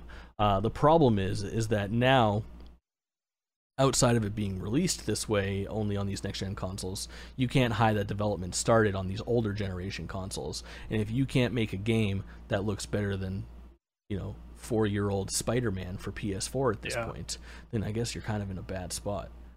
Yeah, and they gotta get rid of the freaking Fortnite glider. Why they put a glider that looks like something straight out of Fortnite in there? I don't care. I don't know. But I did look it up. Gotham Knights is not set in the Arkham universe. Oh, interesting. Suicide Squad is set in the Arkhamverse, but it is not a direct continuation from the Arkham games. Guarantee that comes back false, and it is a direct continuation. Yeah. Also, what are the bets that Batman actually isn't dead in this game? I think there's a 100% chance Batman's not actually dead. Well, if you look at like the key art for this key game, art. if you're watching it, you can see it here. If you're listening, you can just Google Gotham Knights and click images and it'll come right up. It's a big purple rainy scene, and it's our 4 heroes from the game walking over a puddle, and inverted in the puddle is the outline of fucking Batman. Like, it's 100% Batman's going to be in this game. And I think if he's not an unlockable 5th character, he'll absolutely be in one of those sort of like one-off, like you play this chapter as Batman, like the second to last chapter or something like that. Yeah, you can't have the setup to a game be, oh, Batman's dead. But actually, he's not. Yeah, because we all know he's not going to be dead. It's Batman, baby. I think it's a better chance of this game coming out and like there's a 0% chance this game comes out and Batman's actually dead. Yeah, I would say right. I wouldn't take that bet if you're trying to get me to play a fucking Gotham. Yeah, no, not at all. But Arkham Knights, everyone. Yeah, I guess. Speaking about cancellations and delays, just a little blip. 2 Microsoft games. Again, this is probably, we talked a lot about this with Horizon. When Horizon didn't get an announcement of a date before one of those state of plays, I said, all right, they're going to push this fucker back. Getting kind of ahead of the news. They don't think they wanted Microsoft's big press conference in June to have the headline Starfield and Redfall delayed till 2023. Delayed. So a month early, they pushed these games back. Now, Starfield is obviously the big Bethesda joint. Todd Howard working on it, kind of the space equivalent of Fallout and Elder Scrolls, apparently. Mm-hmm. Redfall is a slightly more interesting one. That one is. Do you know the details on Redfall? More or less, it's a Arkham Arcane. It's a Arcane Austin joint. They're the guys that developed Dishonored. So reasonably, I would be super excited for this. But from my understanding, it's not necessarily a straight up immersive sim. It's a multiplayer. Yeah, it's a 4-player, probably looter shooter, man. Yeah, and it's like that's not what I want from Arcane. They are so good at immersive sims, and I hope they get it together and it's a decent project. But I don't. Personally, on my radar, I know Starfield is at the top of many lists. It is not even on my radar. Although honestly, I did dip my fucking toe into Elder Scrolls for the first time, so maybe I'll play it. But honestly, I've kind of reached to the point where nothing's ever going to capture the magic of Skyrim for the first time when you're like 13 ever again. Right. So I'll play it. I like Bethesda's games. And I love Arcane's games, but I'm not excited for Redfall, which makes me sad because I adore that studio. Yeah. It didn't have, that was like, they closed out the last Microsoft Bethesda press conference with Redfall. They wanted it to make a big impact, and I think everybody collectively shrugged their shoulders and said, okay, sure, show us some time. One thing I don't get, I understand these development studios, they probably get fatigued making the same kind of game over and over, right? Yeah, I'm sure it's fatiguing. They want to change it up. They want to be more creative. But it gets to the point where they're so good at what they do, just keep doing what you're doing because you make it better every time. And I just want more of it. If they put out a Dishonored 3 tomorrow, I would buy it without question. No trailer, nothing. Just give it to me. But Redfall is going to take some convincing. Right. No, I think you're right completely. Yeah. Anyways. Let's talk about some crazy shit. PlayStation Studios. Did you make that picture? I did. I like it. Listen, so if you're listening to the version of this and not watching it, we have a nice little interface that I control here via Steam Deck and a picture editing program. And we have like little thumbnails that we put up under us just to spice things up. It's not that fun. I listen to a lot of podcasts, and it's a lot of like 2 boxes with people fucking talking in your face, and that's not very interesting. So we try to have little thumbnails and splice video in whenever we can. I made a little fucking PlayStation sign with a little movie and TV indicators so you can see what we're talking about. It's something there. It's better than a fucking blank screen and just I like it. My pretty face and Colleen's okay face. You get to see Corvo sometimes though. You get to see my dog walking around in the background, so that's a treat for watching the video version. That does make a difference. So the head of PlayStation Studios announced last week that there are 10 different IPs currently in the works for TV shows or movies. We know about 4 or 5 of them. He name dropped 2 or 3 more, and there's 4 or 5 mystery projects still in the works. So we're gonna run down what they talked about and what we know about. So we already have Uncharted, a movie that is a fucking success. Did you see that Uncharted movie? Not yet, no. Yeah, me either. I'm sure it's great. So Uncharted sure. is there. Last of Us HBO series in the works. Pedro Can't Pascal. wait. Yeah, looks incredible. Helmed by the guy who does The Hangover 2, but more importantly, Chernobyl. It's Pedro Pascal, and if you remember the girl from Game of Thrones, in the later seasons, she's like the young leader of the house with like a bear symbol. Yeah. She gets killed by Mormonts. the giant. Yeah, the Mormonts. It's that girl as Ellie. Yeah. Yeah. Should be really good. Looks super promising. There's been a lot of no trailer yet, but hey, maybe tomorrow. Last of Us, Twisted Metal, which we're going to dive into in a little bit because there's some big Twisted Metal news. The other things that were talked about were Ghosts of Tsushima, which makes perfect sense. God of War, which is now officially headed to Amazon. Horizon, now officially headed to Netflix. You can't see I'll it. be honest, man. I don't want a Horizon show. Oh, I think the games but are you good. do. But you do. And then Gran Turismo, which is a really interesting one. Which leaves us, I think, 3 or 4 additional slots for other things. They're going to work their way in. So we'll take some guesses maybe in a couple minutes. But I wanted to talk a little bit about Twisted Metal because they have... Twisted Metal is the furthest along in development out of all of these outside of Last of Us and Uncharted, which is already released. And just the other day, or I think today maybe, yesterday, Twisted Metal announced that Will Arnett is going to be playing or voicing CGI Sweet Tooth, the crazy clown man, which adds to an already stacked roster of the cast. So here's what we have so far. We have Will Arnett as Sweet Tooth. Anthony Mackie is in a role called John Doe, which we believe is the lead role. Nev Campbell from Scream or Party of Five, if you're an old man like me.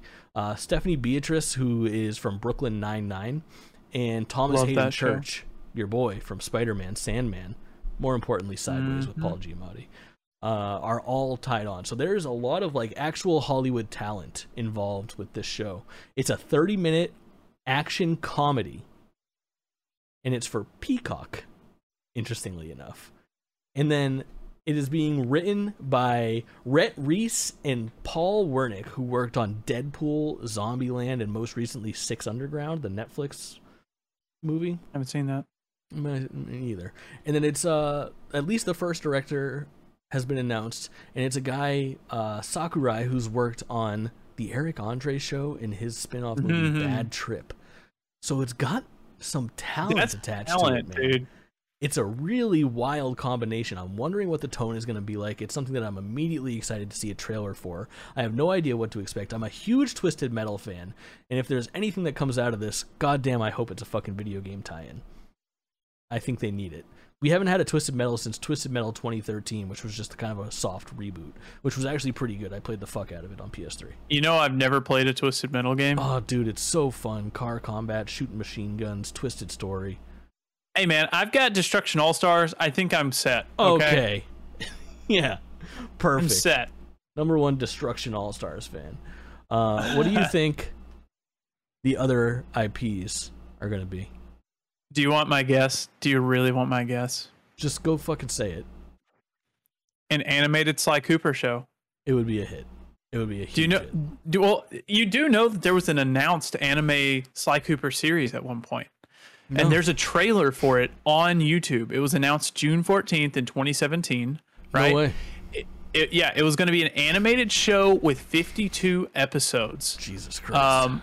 Yeah. So it was supposed to be out in 2019, the first half of the season, and then the second half in July 2020.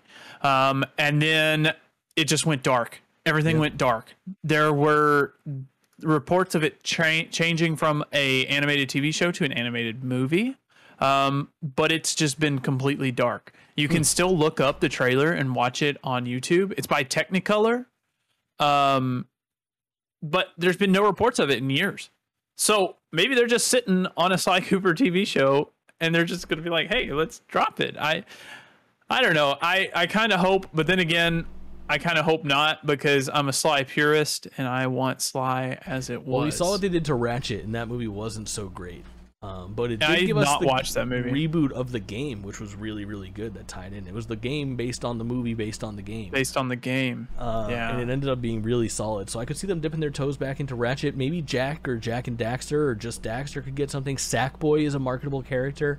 There are a couple that I wrote down, and I was like, as I wrote them down, as I was looking through the list of IPs, I was like, holy fuck, any of these would work. It's incredible how many of these Sony IPs would work fantastically as movies or TV shows. And they honestly get better and better. SOCOM could be such an easy tie-in for like a military movie. Obviously, some sort of Navy SEAL things. Killzone? Yeah. Oh, Killzone would be cool. Futuristic sci-fi movie. Resistance. I actually think the Ratchet and Clank movie doing poorly is what scared off the Sly Cooper show. Because the Sly Cooper show was supposed to release a little bit after the movie, and the movie came out, and it was... And I think the Sly Cooper show was toast from there. Makes sense. Yeah. But just give me a second and, you know, envision a Resistance Fall of Man movie. That'd be good. It'd be so It'd be good. It would be almost as good as what I think is the biggest slam dunk of all, an Infamous movie. Oh, wait. Infamous movie, you think? Yeah. I mean, that story really lends good. itself to a fucking hour and a half, 2 hour long flick. Guy finding his powers, fighting through the city, being a boss. That would be really good. Yeah. As long as it's Cole. I really like Cole. Yeah, I think it would be. Also, I do want to say, I want to correct myself. The Sly Cooper, I had it backward. It was supposed to be a movie that was announced for 2016 in 2014. So the trailer's from January 28th, 2014 that you can see on YouTube. It was going to be a movie, then it changed to a TV show, then it went dark. Got it. Well, Infamous would be insane. I love Infamous. I want more Infamous. Everything Sucker Punch does, I adore. They have not put something out that I don't love. Yeah, it's great. You know what they should do? They should make a movie based off of that Spider-Man game. You think they could get away with that? They might be popular. How do you think they would do that? Would it be like a first-person movie where you could like see him swinging through? I don't know. There's no frame of reference for something like this. It's a breaking idea. You know, Sony, call me. I bet that Tom Holland guy would be a good choice for Spider-Man. You mean Tom Holland from Uncharted? They've already got him on Sony's payroll. Holy crap. How does that work out? That's perfect. They don't even have to find a new routing number for his direct deposit. Oh my god. Incredible. All right. Exciting stuff. Any other ideas for Sony TV shows? Just balls in on Sly. Yeah. Yeah. I'm always balls in on Sly. All right. Speaking of things that we're both balls in on. Balls out for. Jesus Christ. I don't know. Star Wars Fan Fest was this past weekend. And among the things announced was Star Wars Jedi Survivor. The sequel, can't wait.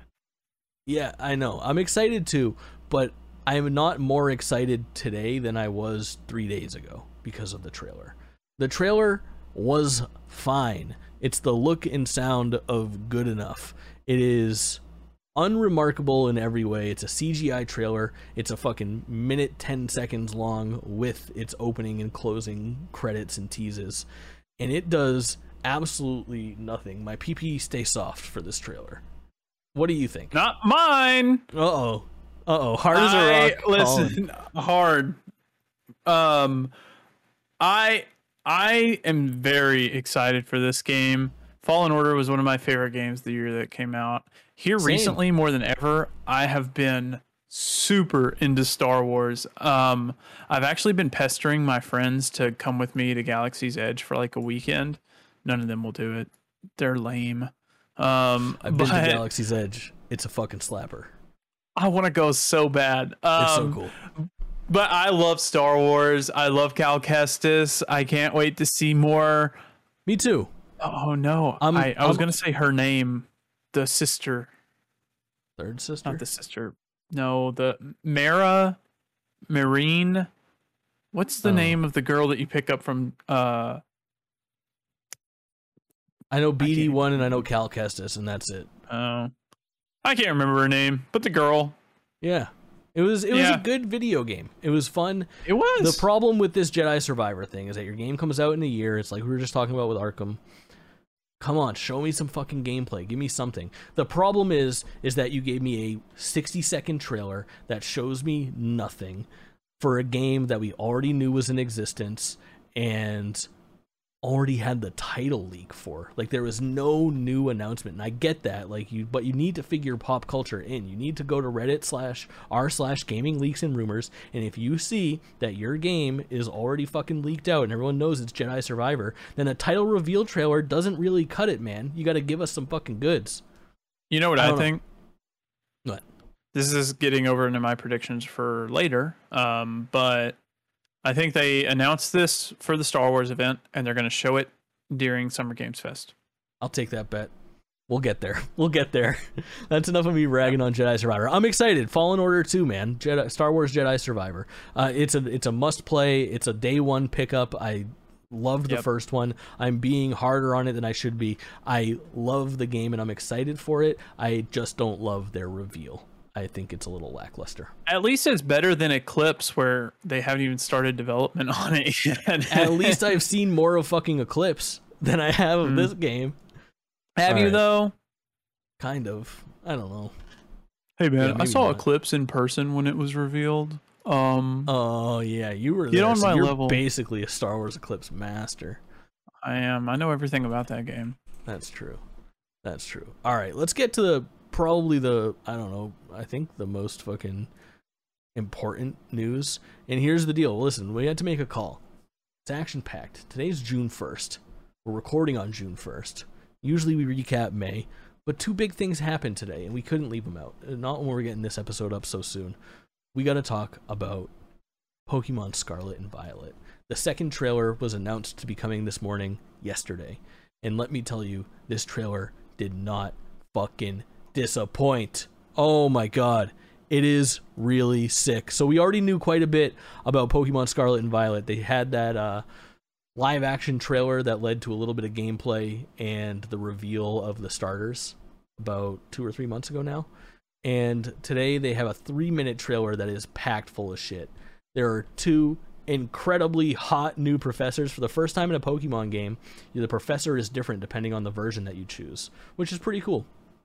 The 3 starters are showcased. There's 3 new Pokemon showcased as well. I went a little hard and I updated the slides and I put in more than I needed to. So you have the 2 professors, one for Scarlet, one for Violet. And you have the 3 new Pokemon revealed. And it's Smoliv, this little olive-looking green guy. Pawmi, which is like a fat cat. A wide cat. It's not really fat, because fat is Lechonk. And it's this little hog Pokemon. If you are listening to this and not looking at the trailer or the image that's up on the screen, please just Google Pokemon Lechonk, Lechonk. It's your new favorite Pokemon. It's everything. It's also the thumbnail to this video. Spoiler alert. Really, really cool Pokemon designs. I can be really judgmental with Pokemon designs. Right now, that they have shown officially these 3, the starting 3, and then they also showed off the box legendaries, which is pretty cool as well. They're both kind of dinosaur-looking things. One of them is Corridon, and the other one is Miradon. I'm probably pronouncing those incorrectly, but one's Scarlet, one's Violet. One kind of looks like a Tyrannosaurus. The other one kind of looks like a floating amphibious type of dinosaur. But no misses. No misses so far. Everything looks really, really slick. And the game itself looks incredible too. It's clearly built on the bones of Pokemon Legends Arceus. The thing that I want to talk about a little bit here is how weird it is that we're getting Pokemon Legends Arceus and Pokemon Scarlet and Violet here in the same year. And I'm worried about what that means for the titular game list. I feel like this year I'm going to be a little split. Which game am I going to like more? My worry is that Pokemon Scarlet and Violet iterate on what Pokemon Legends Arceus has already given us, and that Pokemon Legends Arceus is forgotten. Not just this year, but in general. And I really hope that's not the case, because every time I think about Scarlet and Violet in my head personally, I'm going to attribute much of what I like about it to what Legends Arceus introduced to us. I think that Legends walked so that this game could run. What do you think about that idea? I think I already forgot about Arceus. Oh man, you're not a Pokemon fan. I haven't played Pokemon. I haven't played Arceus. I haven't played Sword and Shield. Arceus I haven't watched this trailer. Changes the format of Pokemon in such a gigantic way, and the fact that this game is going to iterate on it so quickly in the same calendar year, I'm really sad that I think that game is going to be forgotten, and I want to make sure that it gets its due. And this game, Scarlet and Violet, need to blow me out of the fucking water. I mean, Arceus was a January release. Arguably, anything released in January is forgotten. Yeah, it's true. It's true. It is the dumping ground.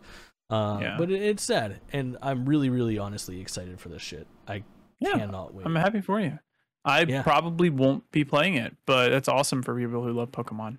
That's okay. We got box art and we got a release date. November 18th, worldwide release. Really cool. And think it'll get delayed? No. Pokemon is pretty much fucking ironclad. They don't really delay. I think so too. Nintendo doesn't really delay in general. Once something gets like a numbered date, like it's coming out on this day, you're pretty much good. I mean, obviously you're going to be like, well, Zelda. I get it. Like Zelda has been delayed, but they haven't. What about Advanced Wars? There's an Advanced War going on right now. It's delayed for that. True. Did you hear the thing that happened with Advanced Wars about how like it was literally just delayed just out of like, hey, maybe it's not great to have a worldwide release of a war game in the middle of a war. But some people that had like I don't know if it was something where they had downloaded and preloaded the game and not a couple turned of their people Switch on. Got it. Yeah, and they turned their Switch on and the game was just available to play. So they had the full version of Advanced Wars already ready to go, and that game's not even dated right now. It's just sitting there in the can ready to release. Yeah, Nintendo's like, I'm afraid we'll, release this in poor taste, and then here we're gonna have Activision releasing Modern Warfare 2 in the next. Fuck. How many years do you think it is till we get a Call of Duty about what's going on in Ukraine? 6 years? Oh, that was nice. You're being reasonable. Do you say 3? Yeah. I bet they're working on that thing. They're taking notes in real time. Mm-hmm. Smart. Probably. Big brain. Big brain. All right, so Pokemon Scarlet and Violet, honestly, really exciting stuff. And a clinic on what to include in your fucking trailer. So many cool things shown off. I loved it. If you haven't seen it already, go watch it. It's 3 minutes long and just chock full of new Pokemon and new locales and beautiful visuals and information. It is exactly what you're supposed to do. But now let's talk about Sonic Frontiers. Sonic the Hedgehog is back. For the first time since the lackluster 2019 Sonic Forces, they've been working on this open world Sonic game, and this month IGN is doing this whole big thing. So we had like a little teaser trailer a while back of like story and a tiny bit of gameplay. Yesterday there was a teaser for a full gameplay trailer which dropped today. There is 7 minutes of gameplay available on IGN's YouTube right now. It looks Go ahead. Fine. Okay. Now I don't know if I'm the right person to talk about this since I've never played a Sonic game. Okay, as somebody who's played all the Sonic games, even Sonic 06, as previously mentioned in this show, this game looks like some of the best Sonic and some of the worst Sonic that I've ever seen in my life. And I am like so here's the deal. When this game comes out, I buy it day one, I play it to completion, I stream it the whole 9 yards. Big Sonic fan. Completion? Yeah. It's roll credits. I love Sonic games. I love 3D platformers. I've been playing Sonic since I was a fucking Genesis baby. I can't help myself. And I like all the bad ones too. I love Sonic 06. I'm just playing that for the first time. Sonic Adventure is in my top 5 games of all time. No doubt about it. Wow. I like Sonic Heroes. I like it, all of it. All of it. The good, the bad, and the ugly. The thing about this Sonic game is that it's a 3D open world. And it looks a little bit like, I guess like... You want to say it or you want me to say it? It doesn't. It does. I think They missed it. They missed it on the art style somewhere. It looks a little bit like Breath of the Wild. And here's the thing. It's a wide open world. There's a bunch of objects and rails and ramps and shit like that all over the place. It's a very bizarre looking game to have Sonic running around in. Sonic the character looks out of place in the environment. The environment is going for like a certain layer of photorealism where outside of like the grass and the rock formations, there's a bunch of like alien structures and technology. It all looks very strange. My biggest gripe with this so far is that what I like about Sonic is I like a hub world, an overworld is the best in Sonic games. And then a bunch of drastically varied stages, I think, is what makes a Sonic video game. The fact that I'm looking at what could be just the entire world right now and the whole thing just kind of looks like a green forest really fucking worries me. I'm worried that I'm seeing 90% of this video game on my screen at any given moment in this 7-minute trailer. And if that's the case, I think this is going to come up way short. And I think that's the biggest gripe that I have with Pokemon Legends Arceus too. Although it did kind of figure it out in its last act, a lot of those biomes kind of look the same despite it not being a persistent open world. I think with Sonic Origins, they desperately need to work in like a snow world, a desert world. Some of the best stuff, I mean, when I think about Sonic, the first thing I think about, yes, is Green Hill Zone, which I guess this mimics. But the second thing I think about is Casinopolis, you know, the casino world. And some of these like outrageous things. Like I want Sonic to have a snowboard and a snow level and a desert level. There's a lot of variety that's missing here.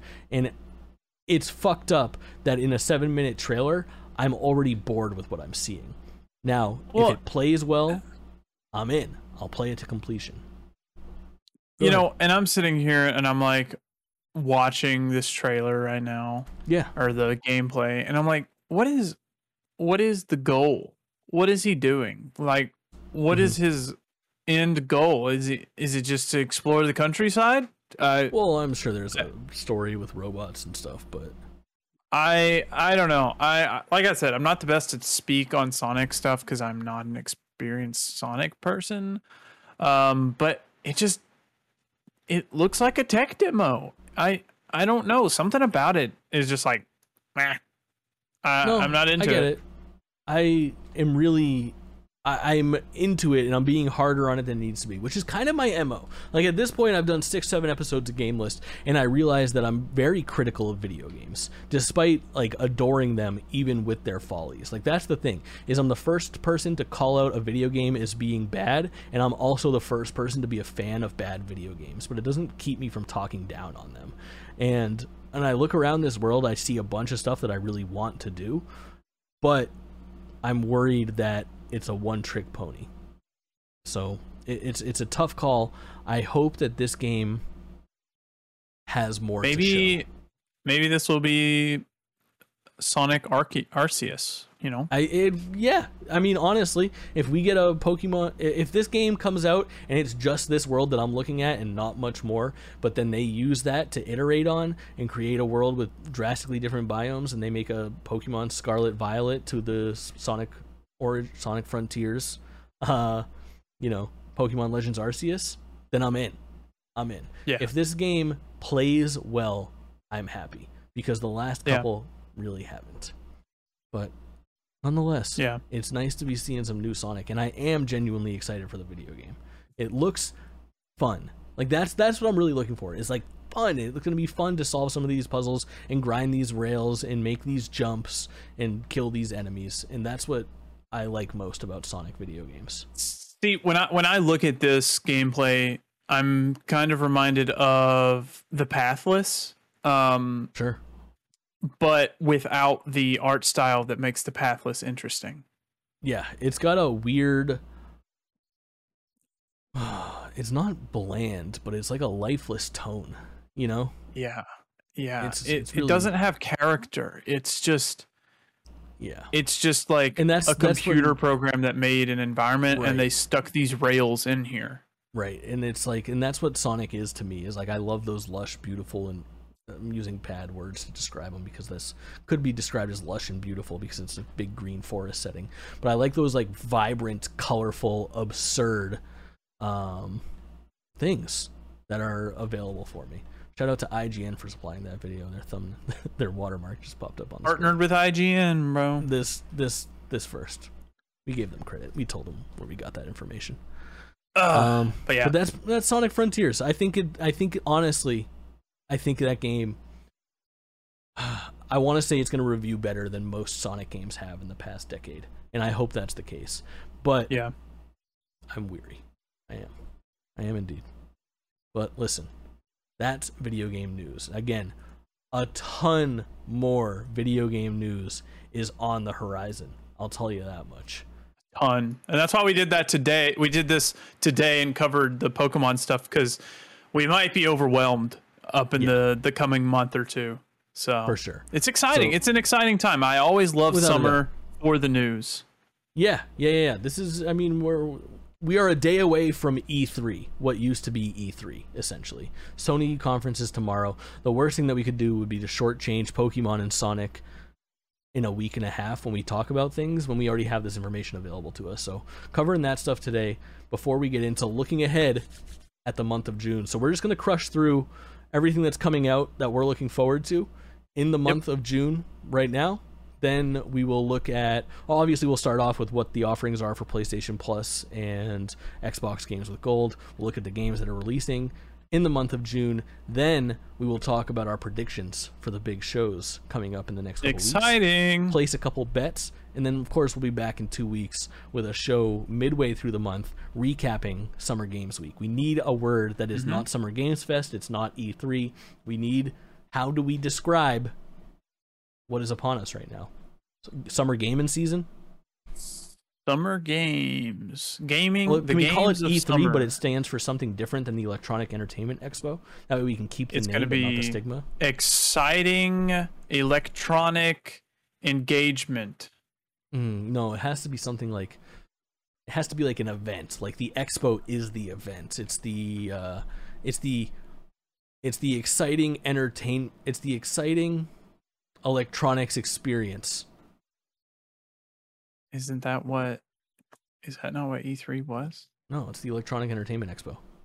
Oh. I don't know. Classic. My brain just went blank.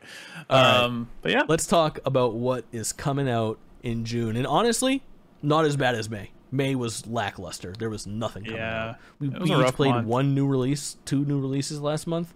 We'll have more for you. Here's what's coming through in June. Starting off pretty strong, if I'm being honest. The first thing on the docket is technically out right now. So it's June 1st for phones. You guys don't have phones, but it's also June 2nd for PC, and that's Diablo Immortal. Free-to-play Diablo game, takes place in between Diablo 2 and 3. We talked about it last month, or maybe the month before here on the podcast, but it's worth noting that I went to BlizzCon 2018 and 2019, and I played this game both times, which was pretty cool.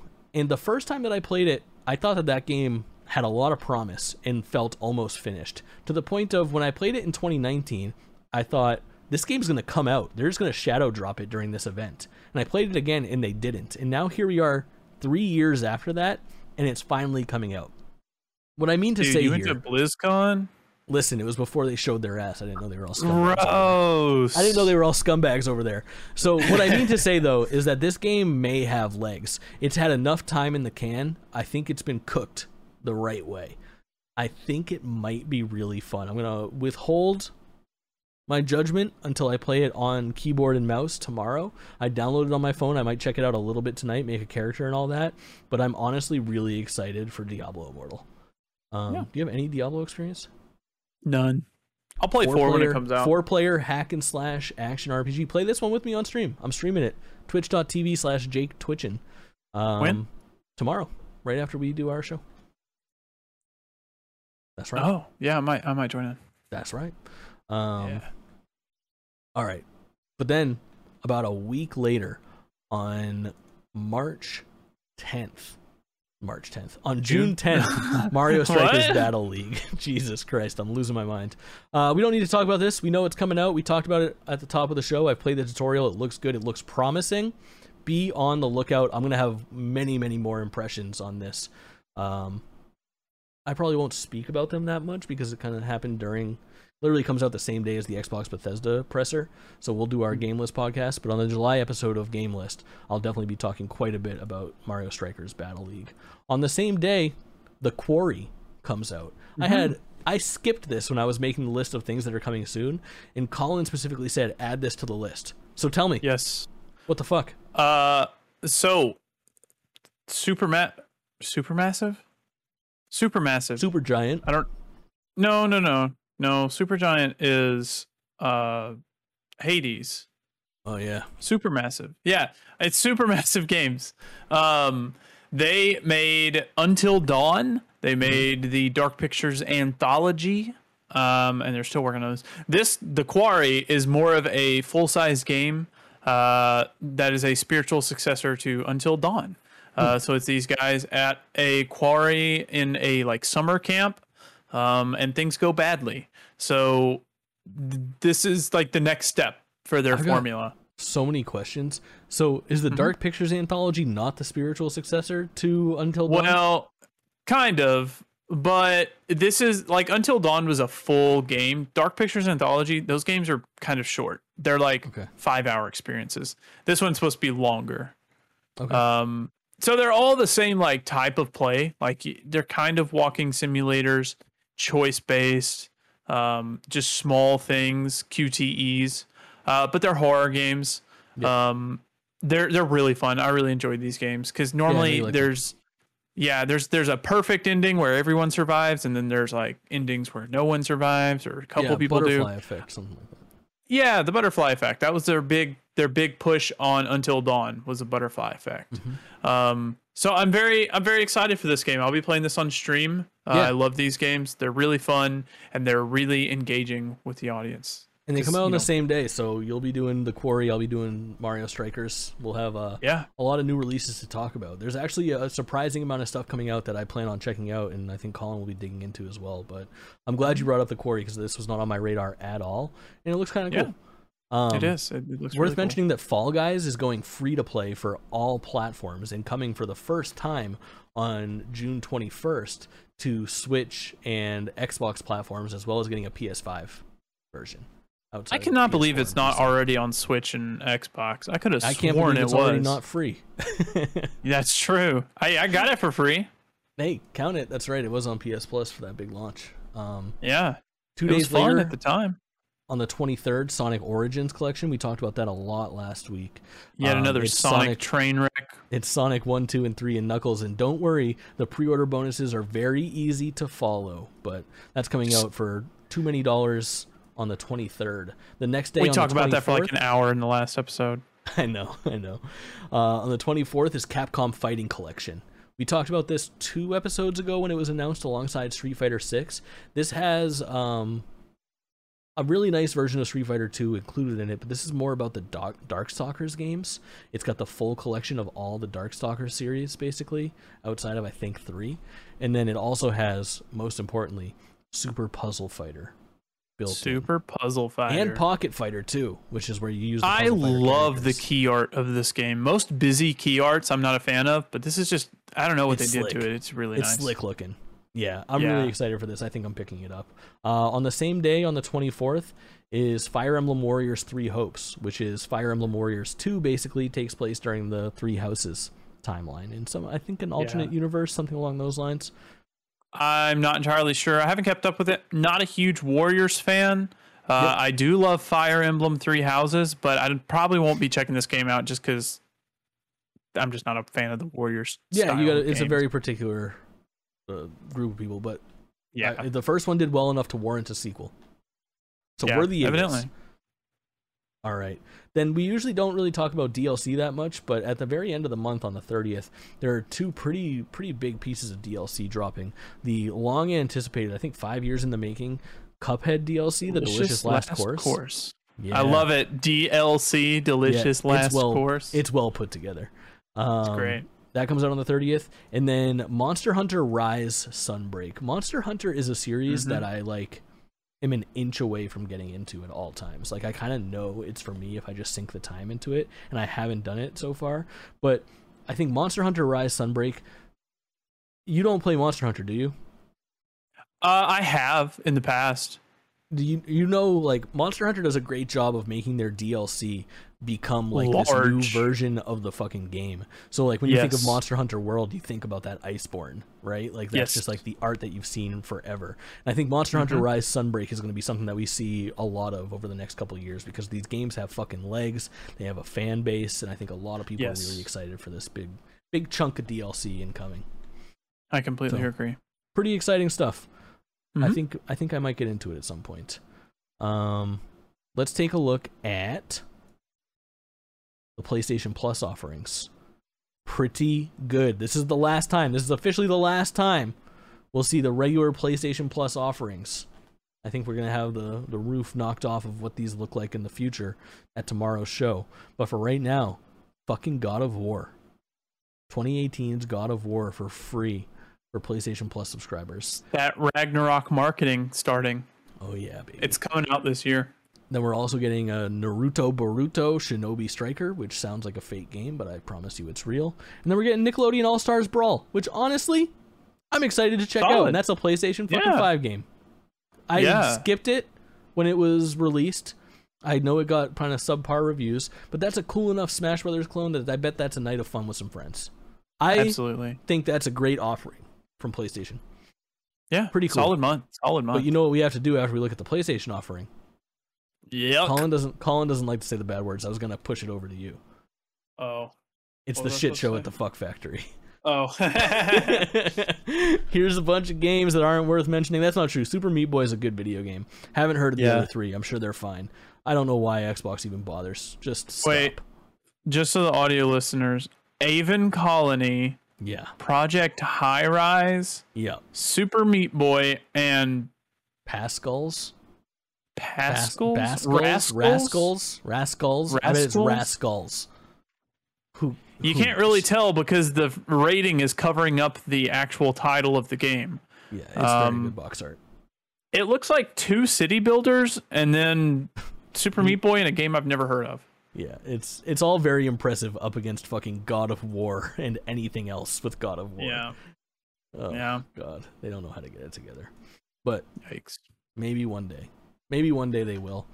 Now let's talk. I think the first thing, while we're talking about schedule and things that are coming out, let's just take a look at the events that are coming out. If you guys are listening to us, if you're watching us react, I'll be reacting to all of these, probably with Colin for as many of them as I can wrangle them for. But basically, Thursday, June 2nd, that's tomorrow. Today, if you're listening to this on a podcast app or on YouTube, State of Play, Sony State of Play at 6 p.m. Eastern Time.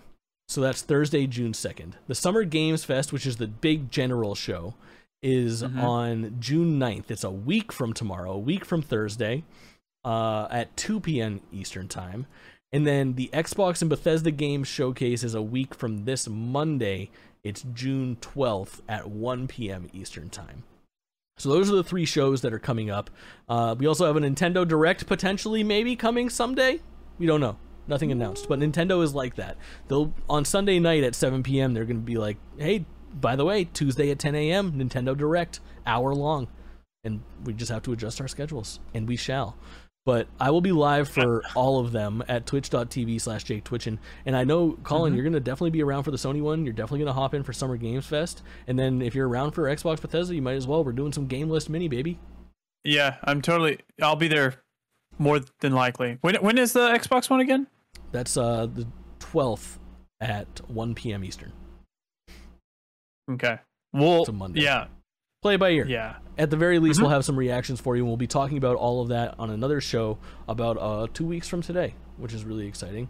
But while we have the opportunity, let's just kind of talk about what we might see at these. We can be kind of general, kind of loose. Here's the thing about these predictions is that this is all kind of nebulous. Obviously, this used to be more straightforward when it was E3, and E3 had a press event for Activision, for Ubisoft, for EA, for Microsoft, for Nintendo, and for Sony. And there was like 6 big ones and 7 small ones and announcements throughout the week. And now things are a little more spread out. They're under a different umbrella. Jeff Keighley has officially planted his fucking flag, and even the State of Play tomorrow is now under the Summer Games Fest moniker, which is fucking insane. It is really cool. Keighley also announced that, like the E3 of old, there's a in-person Summer Games Fest event for members of the press. So they're flying out people from Game Informer, from MinMax, from Easy Allies, from Kind of Funny Games, from all of these different press outlets, IGN, the whole 9 yards, are going out to LA for Summer Games Fest and playing on things behind the scenes. So Keighley has murdered E3 and is now stabbing its corpse repeatedly. You know, I haven't checked my email recently. I should check it to see if I got an email from Keighley. You and me both. I bet we're going to be invited. The GameList guys are headed to town. Behind closed doors, baby. All right. But pretty exciting stuff. I think that, honestly, I think in 5 years, mark my words, in 2027, Summer Games Fest will be E3 reborn. It'll be a full trade show. It'll be behind closed doors press event. I don't think the public will be allowed. I think that it'll be a big destination for networking, and I think the E3 of old will return in full under Keighley's power. I think it's happening. That the final E3? Nail in the coffin for E3 was the fact that he's having press fly out there for behind closed doors presentations, because that's when E3 started to lose its footing, when it started allowing the public in there. This is a trade show. It's for investors to learn. It's for journalists to report. It's for games to be announced. And Keighley fucking gets that, and he's not a money grubbing asshole like this ESA was with their show. I think it's really good. I think it's really healthy. And you know, I have seen a little discourse on Twitter recently, people mad about the last Game Awards and the amount of like ads and stuff that he ran. But you got to think about it, like he's got to pay for this stuff somehow. For sure. And unless he wants to make publishers and developers pay, he's got to get ads, right? And I think that's the best way to go about it, because if Sony's having to pay to be there and Microsoft's having to pay to be there, they're not going to be there. They can just do it on their own. Yeah. But if they don't have to pay, you get everything under one roof. Yeah, you have to deal with some ads, but for sure, you know, it's still fun in the end. It's still well worth it. For sure. For sure. All right. You got any... Oh, so just table setting for these bets. Because it's also kind of loosey-goosey and there's different shows, there are things that if you predict for Sony that they're going to show this game and then Sony doesn't show it, but it pops up, Sony's game pops up at Summer Games Fest, credit where credit's due. Your game was fucking announced, you know? Yeah. We're not here to be sticklers on this. You don't need to say Activision's going to show Call of Duty at Microsoft's event, and then when Call of Duty shows up at PlayStation's event, you're not getting credit. It's not like that. It's not like that. We're making predictions for basically the next 2 weeks for everything under this new moniker of Summer Games Fest / almost E3. 2 months, because Xbox is in July, right? No, Xbox is in June 12th. It's a week from on Monday. A Sunday? No, it's a week from Monday. Am I dumb? Yeah. It's coming right up. It's just around the corner. Really? It's 3 days after summer. It's 3 days after Summer Games Fest. No. The 12th is a Monday, or the 12th is a Sunday. Oh, I just got my June days 12th. wrong then. Okay. Yeah, it's a Sunday. Okay, so the next 2 weeks. No, we're good. It's a Sunday, not a Monday. My fault. Okay. My fault. No, we're good. Can I have a free bet? I mean, you can have a free prediction. I'm not going to bet against it if it's free. Okay. My free one is Sly Cooper. All right, I should have taken that. All right. So here's how the bets are going to work. We're just going to make some predictions. And if I feel strongly that your prediction is incorrectly, I want to make a wager against it if you're willing to put your money where your mouth is. Obviously. And you can do the same for me. So you think Sly Cooper is going to pop up at the Sony State of Play that's 29 minutes long and is confirmed to be featuring third parties primarily? No, not necessarily the State of Play, just within the next 2 weeks. It may be at the Xbox event. It may be, at the Embracer thing. Okay. That's fair. That's fair. Maybe Nintendo Direct. My safe prediction is Final Fantasy 16. My long shot prediction for the specifically for the State of Play and maybe Summer Games Fest is we're going to get a Final Fantasy 7 Remake 2 cheeser. I think 16 is a sure thing. I think Remake 2 also rears its head.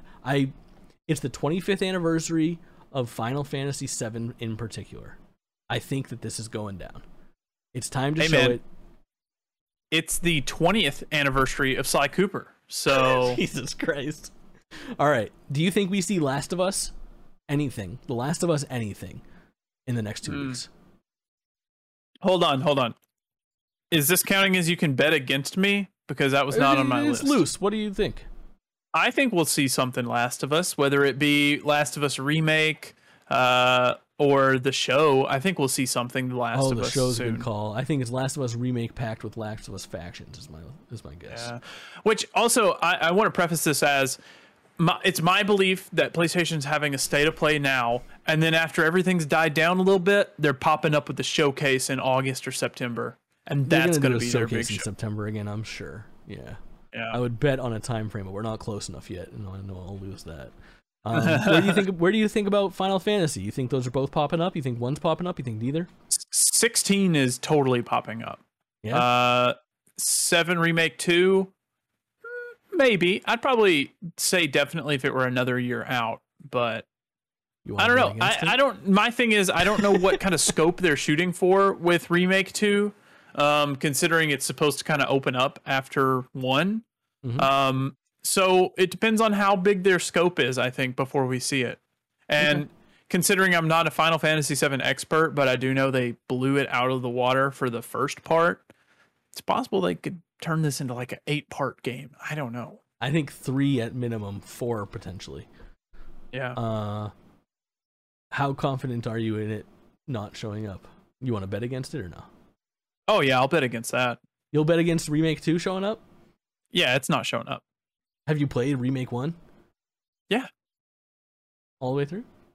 Yeah, all the way through. You beat Final Fantasy VII Remake? Yeah. Did you love it? Yeah. Oh, dope, dude. Yeah, I really liked it. All right. The only reason I didn't get the platinum on it is because I had... Okay. If they announce Final Fantasy VII Remake 2, Okay. you have to record a spoil list with me for Final Fantasy VII Remake. Okay, deal. Fuck yeah. That's a deal. Okay, I gotta write these down. Yeah, you write it down. You're the keeper of the notes. That's fucking awesome. I didn't have the idea in my head to talk Final Fantasy VII with you. I don't think I even knew that you played through that game. That's super exciting. If you remember the first time I hopped into your stream, or one of the first times, you were playing Final Fantasy VII Remake, and I was like, I love this game. Nice, dude. Hell yeah. So dope. They're going to announce that shit. You watch. You watch, chat and listeners. Viewers. You watch. Okay, what are you gonna do if I win? Interesting. Return of the Obra Dinn spoil list. Ooh. Fuck it. I'm in. I think I'm pretty confident. I'm pretty confident that 7 Remake's coming. I feel good about it, man. Okay. I think either way, you guys are getting more content. So new spoil list. Hell yeah. Hell yeah. All right. Anything else on the Sony front that you have predicted? Yes, actually. One moment. Mm-hmm. Okay, so I said, Spider-Man 2 trailer. What's coming first? We know, is the Spider-Man 2 coming before Wolverine? I imagine so, yes. They both had a 2023 mark on them. What I'm thinking is the main team made Spider-Man 2018. Then they had a smaller team make Miles Morales. Yeah. I think the main team is working on Spider-Man 2, and then the small team is going and working on Wolverine. I think not. I think we don't see that. I think it's not far-fetched. I think in 28, 29 minutes of a state of play that's mostly third-party, I think we're lucky if we see 2 first-party Sony games during it that are non-VR video games. Well, think again. There's still Summer Game Fest that it could show up at. True. But I think as far as that scope goes, my guess is we probably don't see Spider-Man 2. Last of Us is worrisome. I think we don't get a God of War date either. You think we see God of War? Yes. You think it's dated? No. Okay. Fair. Any other PlayStation stuff? Oh, do you think Final Fantasy 16 will get a demo announced or released? They were big on 15 demos. Where did they have a 7 remake demo? I don't remember. No. Oh, well, they had a 7 remake demo about a month before the game came out. But for Final Fantasy 15, they had a demo that released, like, they announced it, they showed off a new trailer, and they said, go play the demo now. And it was like a really early version of the game where you could play through like a tutorial. Then that game came off the market. If you completed it, you got like an in-game item. And then 6 months later, right before the game came out, they gave us another demo, which was a bit more fully featured. Really quickly before we progress, Spider-Man 2 bet. What are we getting? I'm not betting Spider-Man. I don't feel strongly enough on either of them. Okay, and then I don't know about a demo. It's possible. I mean, my thing is, I think there will be a demo of some sort because PlayStation is pushing the mandatory demos, and they have the Final Fantasy 16 marketing deal. So it only makes sense for them to be pushing demos for their marketing deals. Yeah, I guess you're right. All right, let's talk about Xbox and Bethesda. Real quick, other thing that I have, which this might be more for like a PlayStation showcase, but I think Sony's going to get another Marvel IP. In addition to Wolverine and... Yeah. You're probably right. Yeah. I wouldn't bet against that. We probably won't see it till showcase if there is a thing. Insomniac is doing Wolverine, right? Yeah. Yeah. You think they give like Naughty Dog something? I'm thinking like a Fantastic Four game or something. I feel like I think superhero games outside of like after the nightmare that has kind of become Guardians of the Galaxy and Avengers and now kind of Gotham Knights, I think like the 4-player superhero thing is a little bit cursed right now. I think they're maybe veering away from it. Yeah. That's fair. Just having 4 characters on screen makes people think co-op, even if it's a single player even thing. Suicide's noble. I'm sure they'll get that game right. It's a talented team over there, but yeah. So I gotta guess. I think during this Xbox Bethesda thing, I'm not sure if we get like a trailer or if it's even like considered like a teaser, but I bet we get the title for Elder Scrolls 6. I bet it's like Elder Scrolls 6 Snowstock or. It's gonna be Hammerfell, I think. Really? I think it's either gonna be Hammerfell or is it Redguard or something like that? I can't remember what the other area is called. Interesting. Oh yeah, the locations, aren't they? Because it's Arena, which I don't think Arena was a location, but that was like all of Cyrodiil, and then there was Daggerfall. Morrowind, Oblivion, which actually it's kind of a location. I mean, it's a like the Hell realm. Yeah.